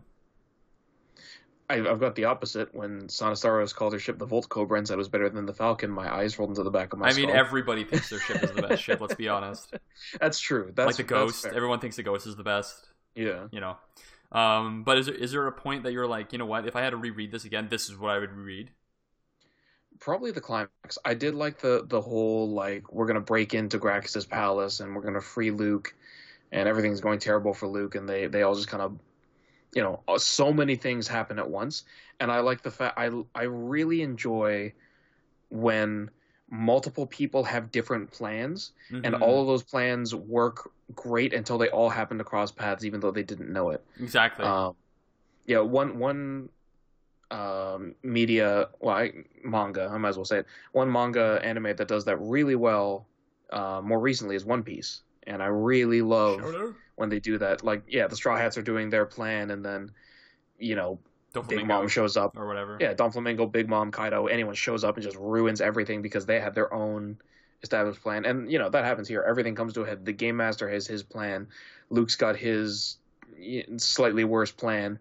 Han, Leia, and all the others have their plan that goes off. Like, it's just, it's a clash of all these things at once. And I always loved the phrase, I love the phrase, and I just forgot it, which is great. But no plan survives first contact with the enemy. Exactly. Yeah. Yeah, and you see that here, and everything just goes nuts, but everyone's still trying to you know, work out their plans to the best of their abilities. And the other saying is, I love it when a plan comes together. Yeah, comes together in a slightly broken manner. Exactly.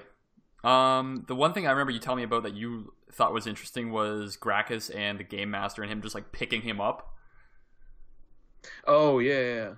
Well, specifically Gracchus, because in the beginning I was like, that is a skinny hut, and then when the final confrontation's starting, and I'm going, oh no, that's a jacked hut. Yeah, that's a muscular hut. Yeah, I've never seen a buff hut in my life, and it's a little bit scary. Especially with the legs where he can be actually quite mobile. Yeah, right. And I'm also just wondering, like, what does he do? Is it just pull-ups all day? Like, how did he get that? Could you imagine? Oh boy. Trying to watch a slug do a pull-up? I mean, I would pay to see that. He does lightsaber curls or something. Yeah, that's something that I like surprised me, and I laughed when I realized it. I know we were talking about this a little bit, where Gracchus has this necklace and you don't realize until the last issue that it's a necklace made of lightsabers. Yeah, because that's how the game master gets it and like slices the mechanical legs. Yep. Yeah, and it was one of those things where I was like, okay. I thought it was bones because you don't really look at it, right? Yeah, right. They just kind of look like bones. So I was like, okay, that is interesting and cool. Why are they all active? Exactly. You're like, what if he bumps into something and he accidentally activates a lightsaber and like impales himself with a lightsaber? Exactly. Like it hits his neck and all of a sudden he's got no chest. Like that's a small problem, right? Exactly. So that was a little bit weird. Unless the game master grabbed the only one that was actually active. I think I would be angry if that was the case. I would too. He believed in the heart of the lightsabers. All right, Ed, do you want to tell us your thoughts on Volume 2?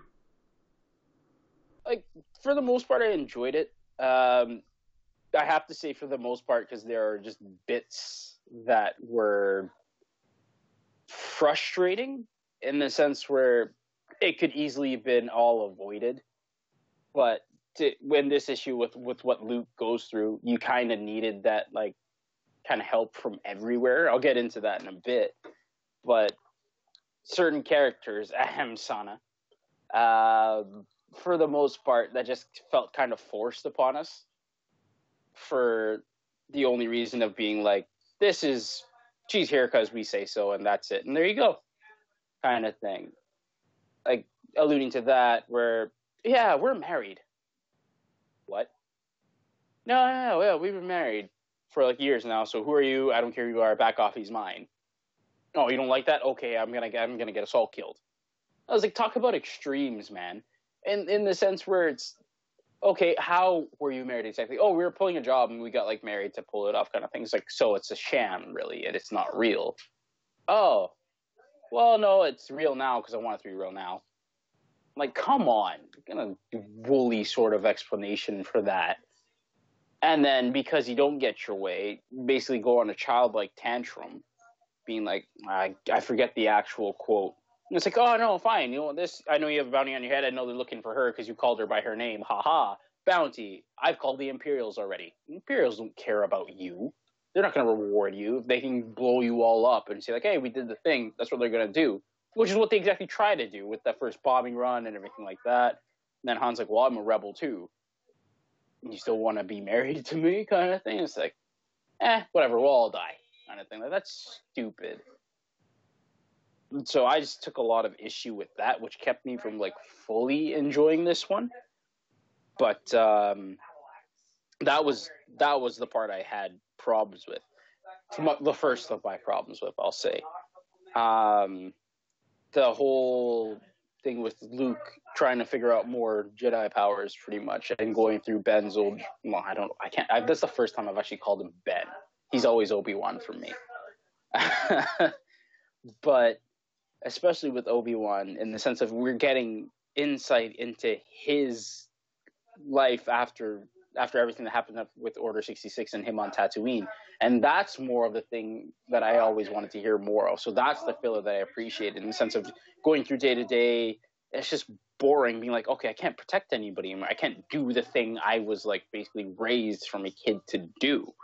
What do I do now? Sort of thing. And when you see him, when he's in the, I guess, in the city kind of, right, and he sees the thugs attacking, and he's just like, no, I can. His first instinct is like, jump in and help. But you can't exactly overly do that without exposing yourself. So the whole, I'm just going to discreetly do this.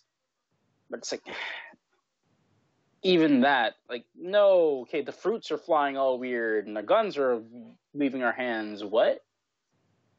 Like that, you feel bad for the guy, and not because he's just like, he's lost, sort of, right? Still trying to figure out his. How old was he after episode 3? Do we know? After episode 3, I would assume he's in his late 30s, like early 40s. Exactly, right? Maybe older, maybe even older, because by the time that New Hope runs around, it's been about 13 or 20 so years. At Is least. It 20 years? Because Luke was basically 19 off of that, right? Okay. So if you're thinking around it, yeah. That would make sense. So if he's like 40, he'd be 60s by then, right? That makes sense.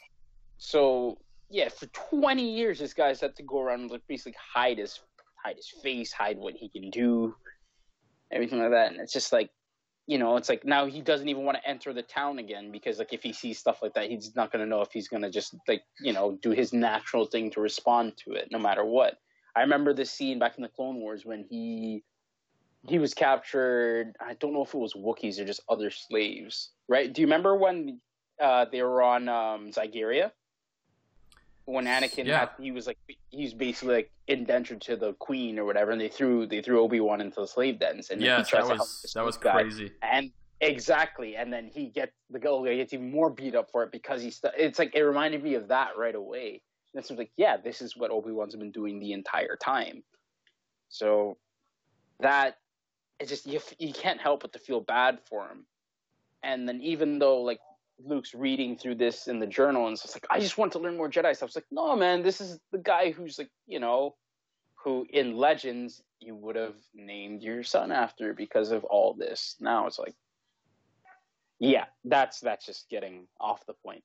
But it was powerful in that sense to get that different perspective rather than just being like the mystical old man who was just there watching over you the entire time. It's like, no, he had a life too, man, as like drab as it was through no doing of his own.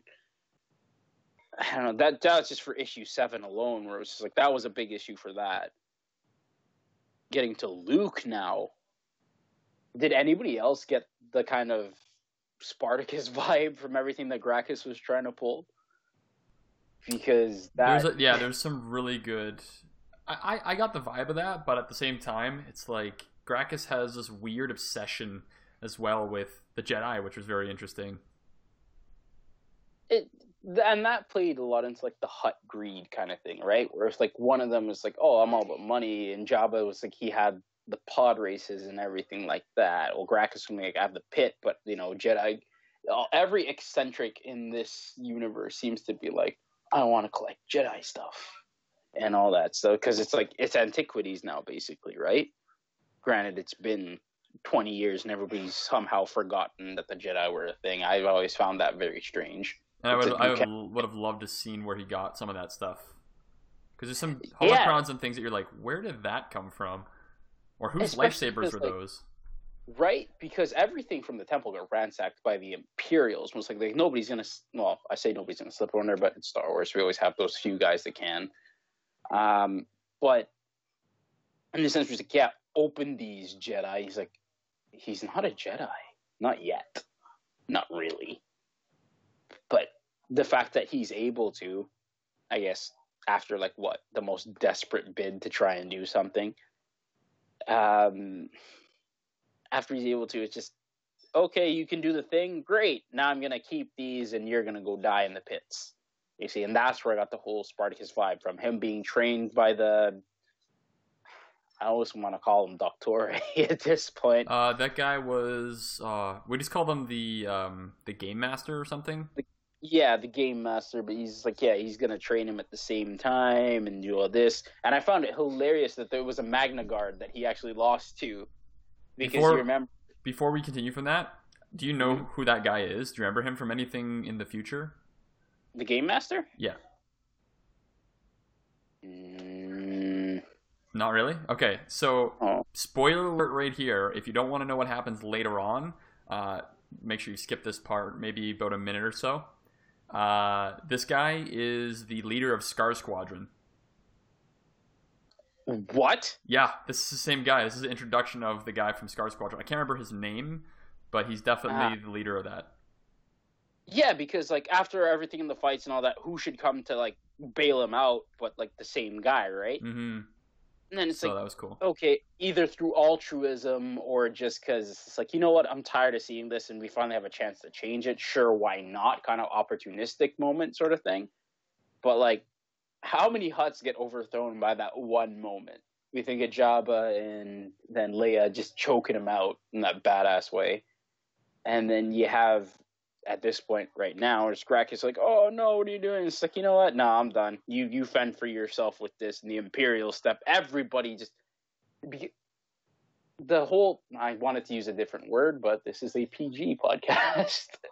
But the cluster of things that happen all at once was just so... I mean, Star Wars, you can call it the, will of the Force at this point, but just the convenience of everything coming to a head at that point, where R2 and Chewie, after everything they go through, not R2 and Chewie, sorry, 3PO and Chewie, after everything they go through to get to that point, Han and Leia and Sana at this point coming through for that is like, okay. And then the Imperials in their own way actually helping out by helping him escape by just being the distraction they are. So I was like, yeah, see, kudos to the Imperials. Woo, we always do what we need to. But what disappointed me with this was the fact that, like, you know, everybody's reaching out to Rebel Command for, like, you know, help Luke. And I understand where they're coming from. At the same time, Mon Mothma and her, like, I can't help but things like snooty, high voice, be like, I'm sorry, we have no one to help you right now. He's on his own. Like, this is the guy who's going to save your lives. They don't know. But it's like, oh, no, he's off on his own. He's going to fend for himself. We don't have enough to take on the Hutts. And it's like, really? This is like one of your best guys and you can't send somebody? And that's why I love Chewie. It's just like, oh, you're not going to go? Okay, we're going to go save him then. What ties do we have to you, really? But you're paying, well, whatever, you're paying us. We don't care. We got paid already. We're going to go do this. Because, you know, Chewie's a badass, and that's the kind of guy he is.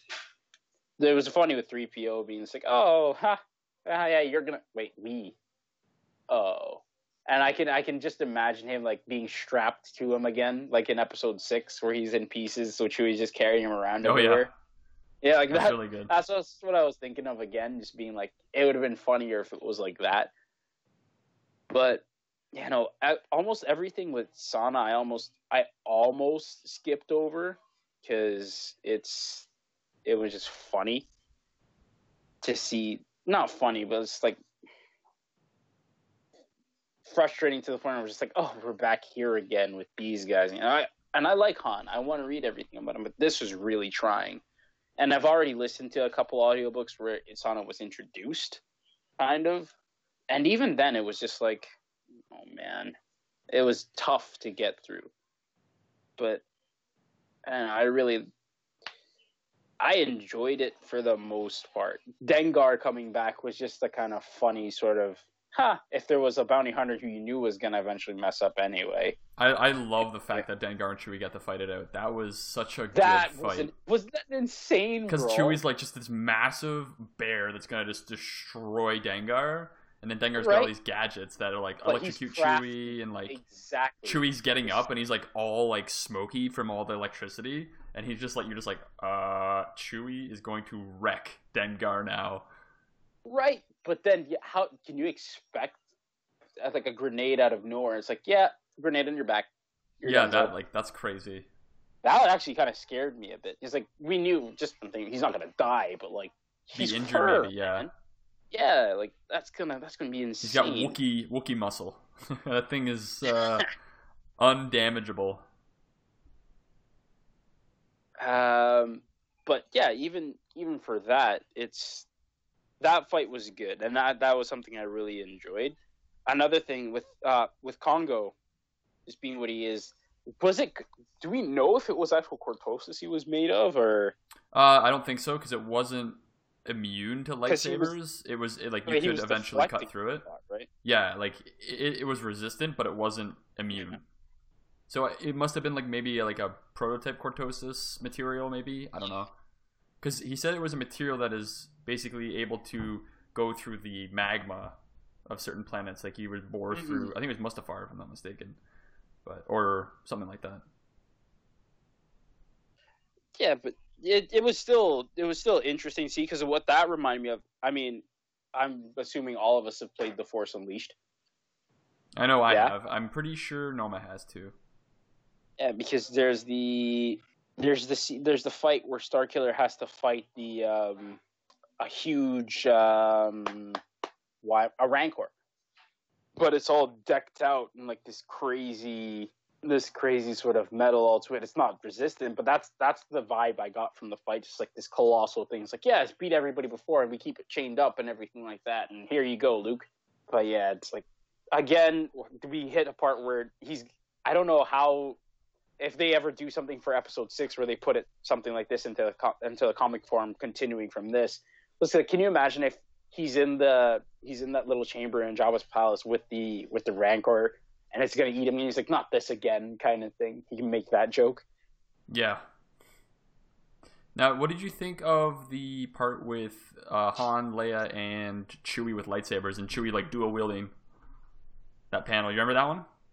Yeah, I think for that. That's when they're entering the arena and Congo's like on the loose. Yeah, I thought it was like fan service at that point. You didn't like it?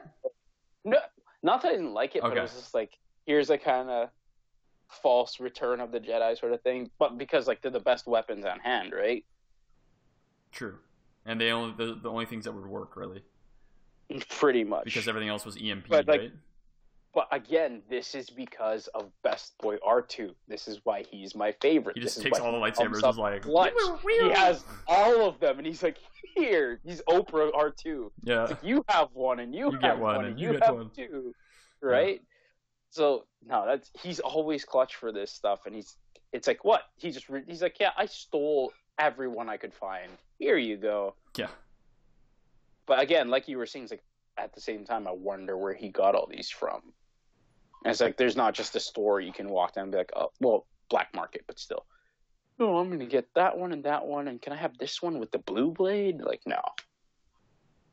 And then it was nice that he didn't just take the lightsabers, but he got the journal back too. Especially after Luke's reaction to finding out that Gracchus had stolen it. Mm-hmm. No, so I was like, R2's got a heart of gold. I don't care what anybody says about him. And then he can be murderous sometimes. I'm surprised he didn't just like sport two lightsabers with his arms. Yeah, that'd be but hilarious. I'll make one final point about Sana, and just because he is, like, it's one thing to throw a tantrum.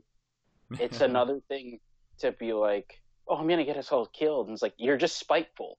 That's it. That's all. That's all this is. It's like, oh, all she wanted was her money. She could have just asked for it. Exactly, right? It's like, oh, I was just hurt because you left like that and you cheated me out of this thing. It's just like, well, say that. Don't bring all this drama for everything then. And just treat it like business. And I think you cut me the reason why she was like that for at least these issues was because they wanted to create some sort of tension for the lead up to The Force Awakens and some tension between Han and Leia. In the past? Yeah, just to show that everything wasn't always all good kind of thing. Exactly. Like, we know they bickered and stuff, but then we didn't know that Han had this thing that happened in his past, right? So, yeah. Because it would, like, that piece would be, I guess, in between Solo, the movie, and A New Hope, which we don't have as much information as we would like. So that was kind of the first bit of information in there about Sana from his past, right? So. Now, a Hutt finally being arrested. Did anybody else just scream justice at that point? Yeah, right. And also, did you notice that the Hutt, he had like mechanical legs underneath to get around? Yeah. Those are from the expanded universe and Legends stuff. Oh, okay. I think they're called armored Hutts or shell Hutts or something like that. And they're actually like, there's some Hutts that think that's terrible, but other Hutts that use these legs and things like it because then they can get around faster. Yeah. So it is from the expanded universe, and I thought that was pretty cool that they brought that back. I mean, better be giving credit to whoever came up with the idea. Right. That's all like, you guys, they threw the EU out like it was nothing, and now it's like they're cherry picking ideas and stuff like that. I like that though, because they're picking really good ideas, and the ideas that maybe are not so good, they can just leave. Exactly, and my problem with that is just make sure credit goes where it's deserved. Sure. That's because these people put a lot of work into it, and I enjoyed much of it as I was growing up, and just that I was really mad when it got all cast off, and I was just like, that's why I was like hoping if they were to bring things back, make sure you put in mention to don't just say, oh, this is just Disney idea. It's not. Mm-hmm. Like, that's something I'll be very upset with if they choose to go that way, which I don't think they will, but I have like this small side of me that's just like, yeah, they're gonna just claim it and not gonna pay out anything else. So we'll see about that. All right. And then any final thoughts? Yeah, ending it off with Vader was just nice for me in that sense. Where he's just like, boy, because there's certain scenes where you remember where he finds I think it was Boba who comes back and reports to him about what after he and Luke had a. Yeah, it was Boba. And then he looks out the viewport and just shatters the the whole cracks the whole. Yeah, that was like this is like the okay. He's not going to do it yet, but he's thinking now. Yeah, he's like, there's something here that I did not know was the case. And then maybe Vader down. Vader down.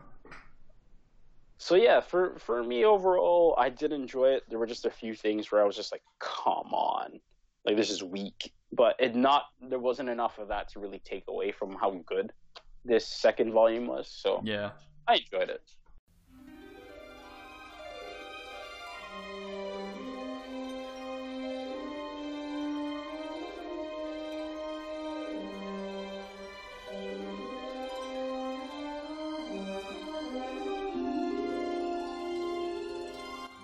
Alright, welcome to the outro for this episode of Temple Archives.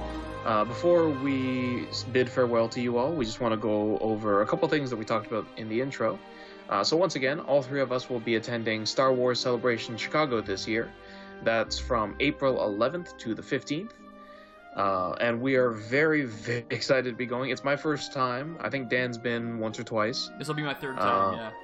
Oh, jeez. 2015 was my first, second was 2017, and now 2019 Star Wars Celebration. So we'll have one veteran and two newbies, because I think this is Ed's first time too. You guys have been to conventions before though, so that's something that's new. Yeah. Not new. So you have that experience. Yeah, never a sci-fi specific convention, I guess, but or like a one, not even sci-fi, but like a one franchise convention. Yeah, very true. But I mean, I'm excited.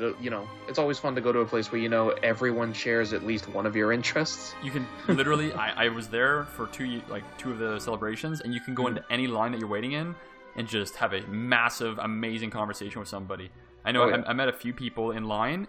One of the guys in the Peter Mayhew autograph line, his name's Chris. He was a Topps trading card artist for Star Wars. Oh yeah. So we may have him on the podcast eventually, but like, what a connection to make. Just like talking about stuff, and I was just asking him like what he likes about Star Wars, and he obviously likes all the art and things from all the shows and stuff. And it was just really cool connection that you make with random people in line. Mm-hmm. So. And speaking of random connections, that sounded bad, but let me. Speaking of no strings attached. So speaking of connections, we want to meet up with listeners and other podcasters. So if you guys find us, let us know you're a listener or a podcaster, and we'll try and hook you up. We're planning to bring some swag with us, some Voice of the Force brand swag. So yeah, if you find us, let us know, and we'll try to hook you up. And with Star Wars Celebration in mind, as we said at the beginning, we currently have a giveaway going on, our first giveaway. The prize is 1 5-day adult pass for Star Wars Celebration Chicago. The entry period for this contest is going to be March 2nd, 2019. So, I mean, in the past, but you're still learning before the deadline. And the deadline is March 16th, 2019 at 9 a.m. EDT. It shouldn't take you too long to enter the contest. And, Noma, how can they enter the contest? Oh, yeah. Entering is very easy. There's only 3 steps. The first step is to follow us on Twitter, and you can find us at VoiceForcePod. One more time, that is at VoiceForcePod. Step 2 is to retweet our giveaway tweet using the hashtag VOTF Now, that is all one word, and again, that is VOTF giveaway. And step 3 is to listen to our show, any episode, and leave a review on iTunes or comment on the show post at www.voiceoftheforce.com. When you do this, remember to include your Twitter handle in the review/comment. And also, just a disclaimer for this giveaway. So the winner is entitled to 1 5-day Star Wars Celebration Chicago ticket pass. Keep in mind, this does not include airfare, hotel accommodations, travel arrangements, media badge, or press credentials. The dates of Star Wars Celebration Chicago are April 11th to 15th. Note that the pass is not for resale, and winners will be contacted via Twitter. So next episode of Temple Archives, we'll be doing a book and a comic like we normally do. We'll be doing Aftermath by Chuck Wendig, which is going to be a really fun read. I know it was a big controversy when people were reading it. People were like, this is not what we wanted. And then some people like me were like, oh my God, this is amazing. So I'm excited to hear your two opinions on it because you haven't both not read them, I don't think. Mm-hmm. The other thing we're going to be reading is Darth Vader Volume 2, Shadows and Secrets by Jason Aaron. So that's the sequel to Darth Vader Volume 1. Mm-hmm. And we'll get a little bit more dark side. So I'm excited for those two titles for sure. Mm-hmm. And in a very rare case, Darth Vader Volume 2 is a comic I've actually read before. Whoa! This is awesome. Yeah, one of the whole 3, I think. That's great. I'm excited to hear everybody's opinions on those. Oh, yeah. Speaking of feedback or opinions, Noma? Good segue. So, if you guys have any comments, critiques, questions, or just want to, talk to us, there's a lot of different ways that you can do that. So, one of those ways is through email, and our email is voiceoftheforce@gmail.com. If you want to talk to us about this one or this episode specifically, your own thoughts, comments, anything like that. Are we too harsh on a book? Are we not harsh enough? We can take criticism. Make sure to have Temple Archives 5 in your subject title. Let us know what you think of the books, too. We really want to know what everybody thinks about it so we can kind of get more perspective on it. You might change Noma's mind on Sayonara. You never know. Yeah. Because, right now, with our current group, me and Ed are, it's me and Ed's opinion, and then also Dan with his very upbeat, not dead inside pessimism. Dun, dun, dun, dun, dun, dun. That's just me who's dead inside. I think Ed still has, a will to live. There's a cynic in all of us. Yeah, mine is just it ate all the other people. Exactly. All the it ate other parts of Noma. Oh boy. There's also our Twitter, which is @VoiceForcePod, and also just to let you guys know, retweeting our episode tweets does help with growing our listener base and is very much appreciated. We've also got a Facebook page, which is facebook.com/VoiceForcePod. And you can also listen, rate, and review us on Apple Podcasts, Google Play Podcasts, SoundCloud, Stitcher, Spotify, TuneIn, Overcast, and Pocket Casts. Reviewing helps with visibility. It is very much appreciated. And if you throw up a review, as long as we see it, we will definitely give you a shout out and read your review and let you know what we think about it on our next episodes. Definitely. And with those podcasts in mind, subscribe for the latest episodes as soon as it releases. And with that being said, I think we are pretty much done. So, from all of us here at Voice of the Force Podcast, thank you very much for listening, and may the Force be with you.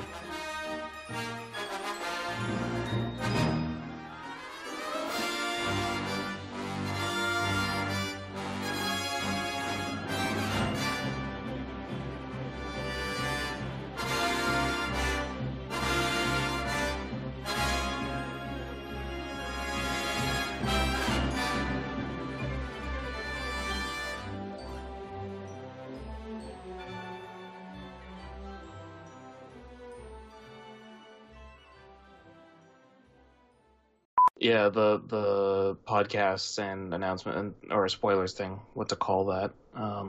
Like this here? Yeah. I think I've got an idea. PSA. Public service announcement. Public Star Wars announcement. Oh. Branding. Yeah. PSWA. Yeah. You're welcome. I'm gonna copyright that. Oh, I should have mentioned that Lost Stars slightly redeems the Gungans. Do they? Yeah, because they have that part where Yendor's like, "Hey, we're all going to Otogunga tonight because they've got like an amazing dessert that like is to die for." I didn't even catch that. I must have been half asleep when I was listening to it. Oh, okay. Yeah, it's at the end after they they're going to Otogunga. Yeah, after they defend against the Imperial attack, Yendor's like, "We're all going to Otogunga," and I was like, "Really? Why?" "Oh, they've got this amazing dessert." I was like, "All right, that makes sense." Oh, the Gungans actually are useful.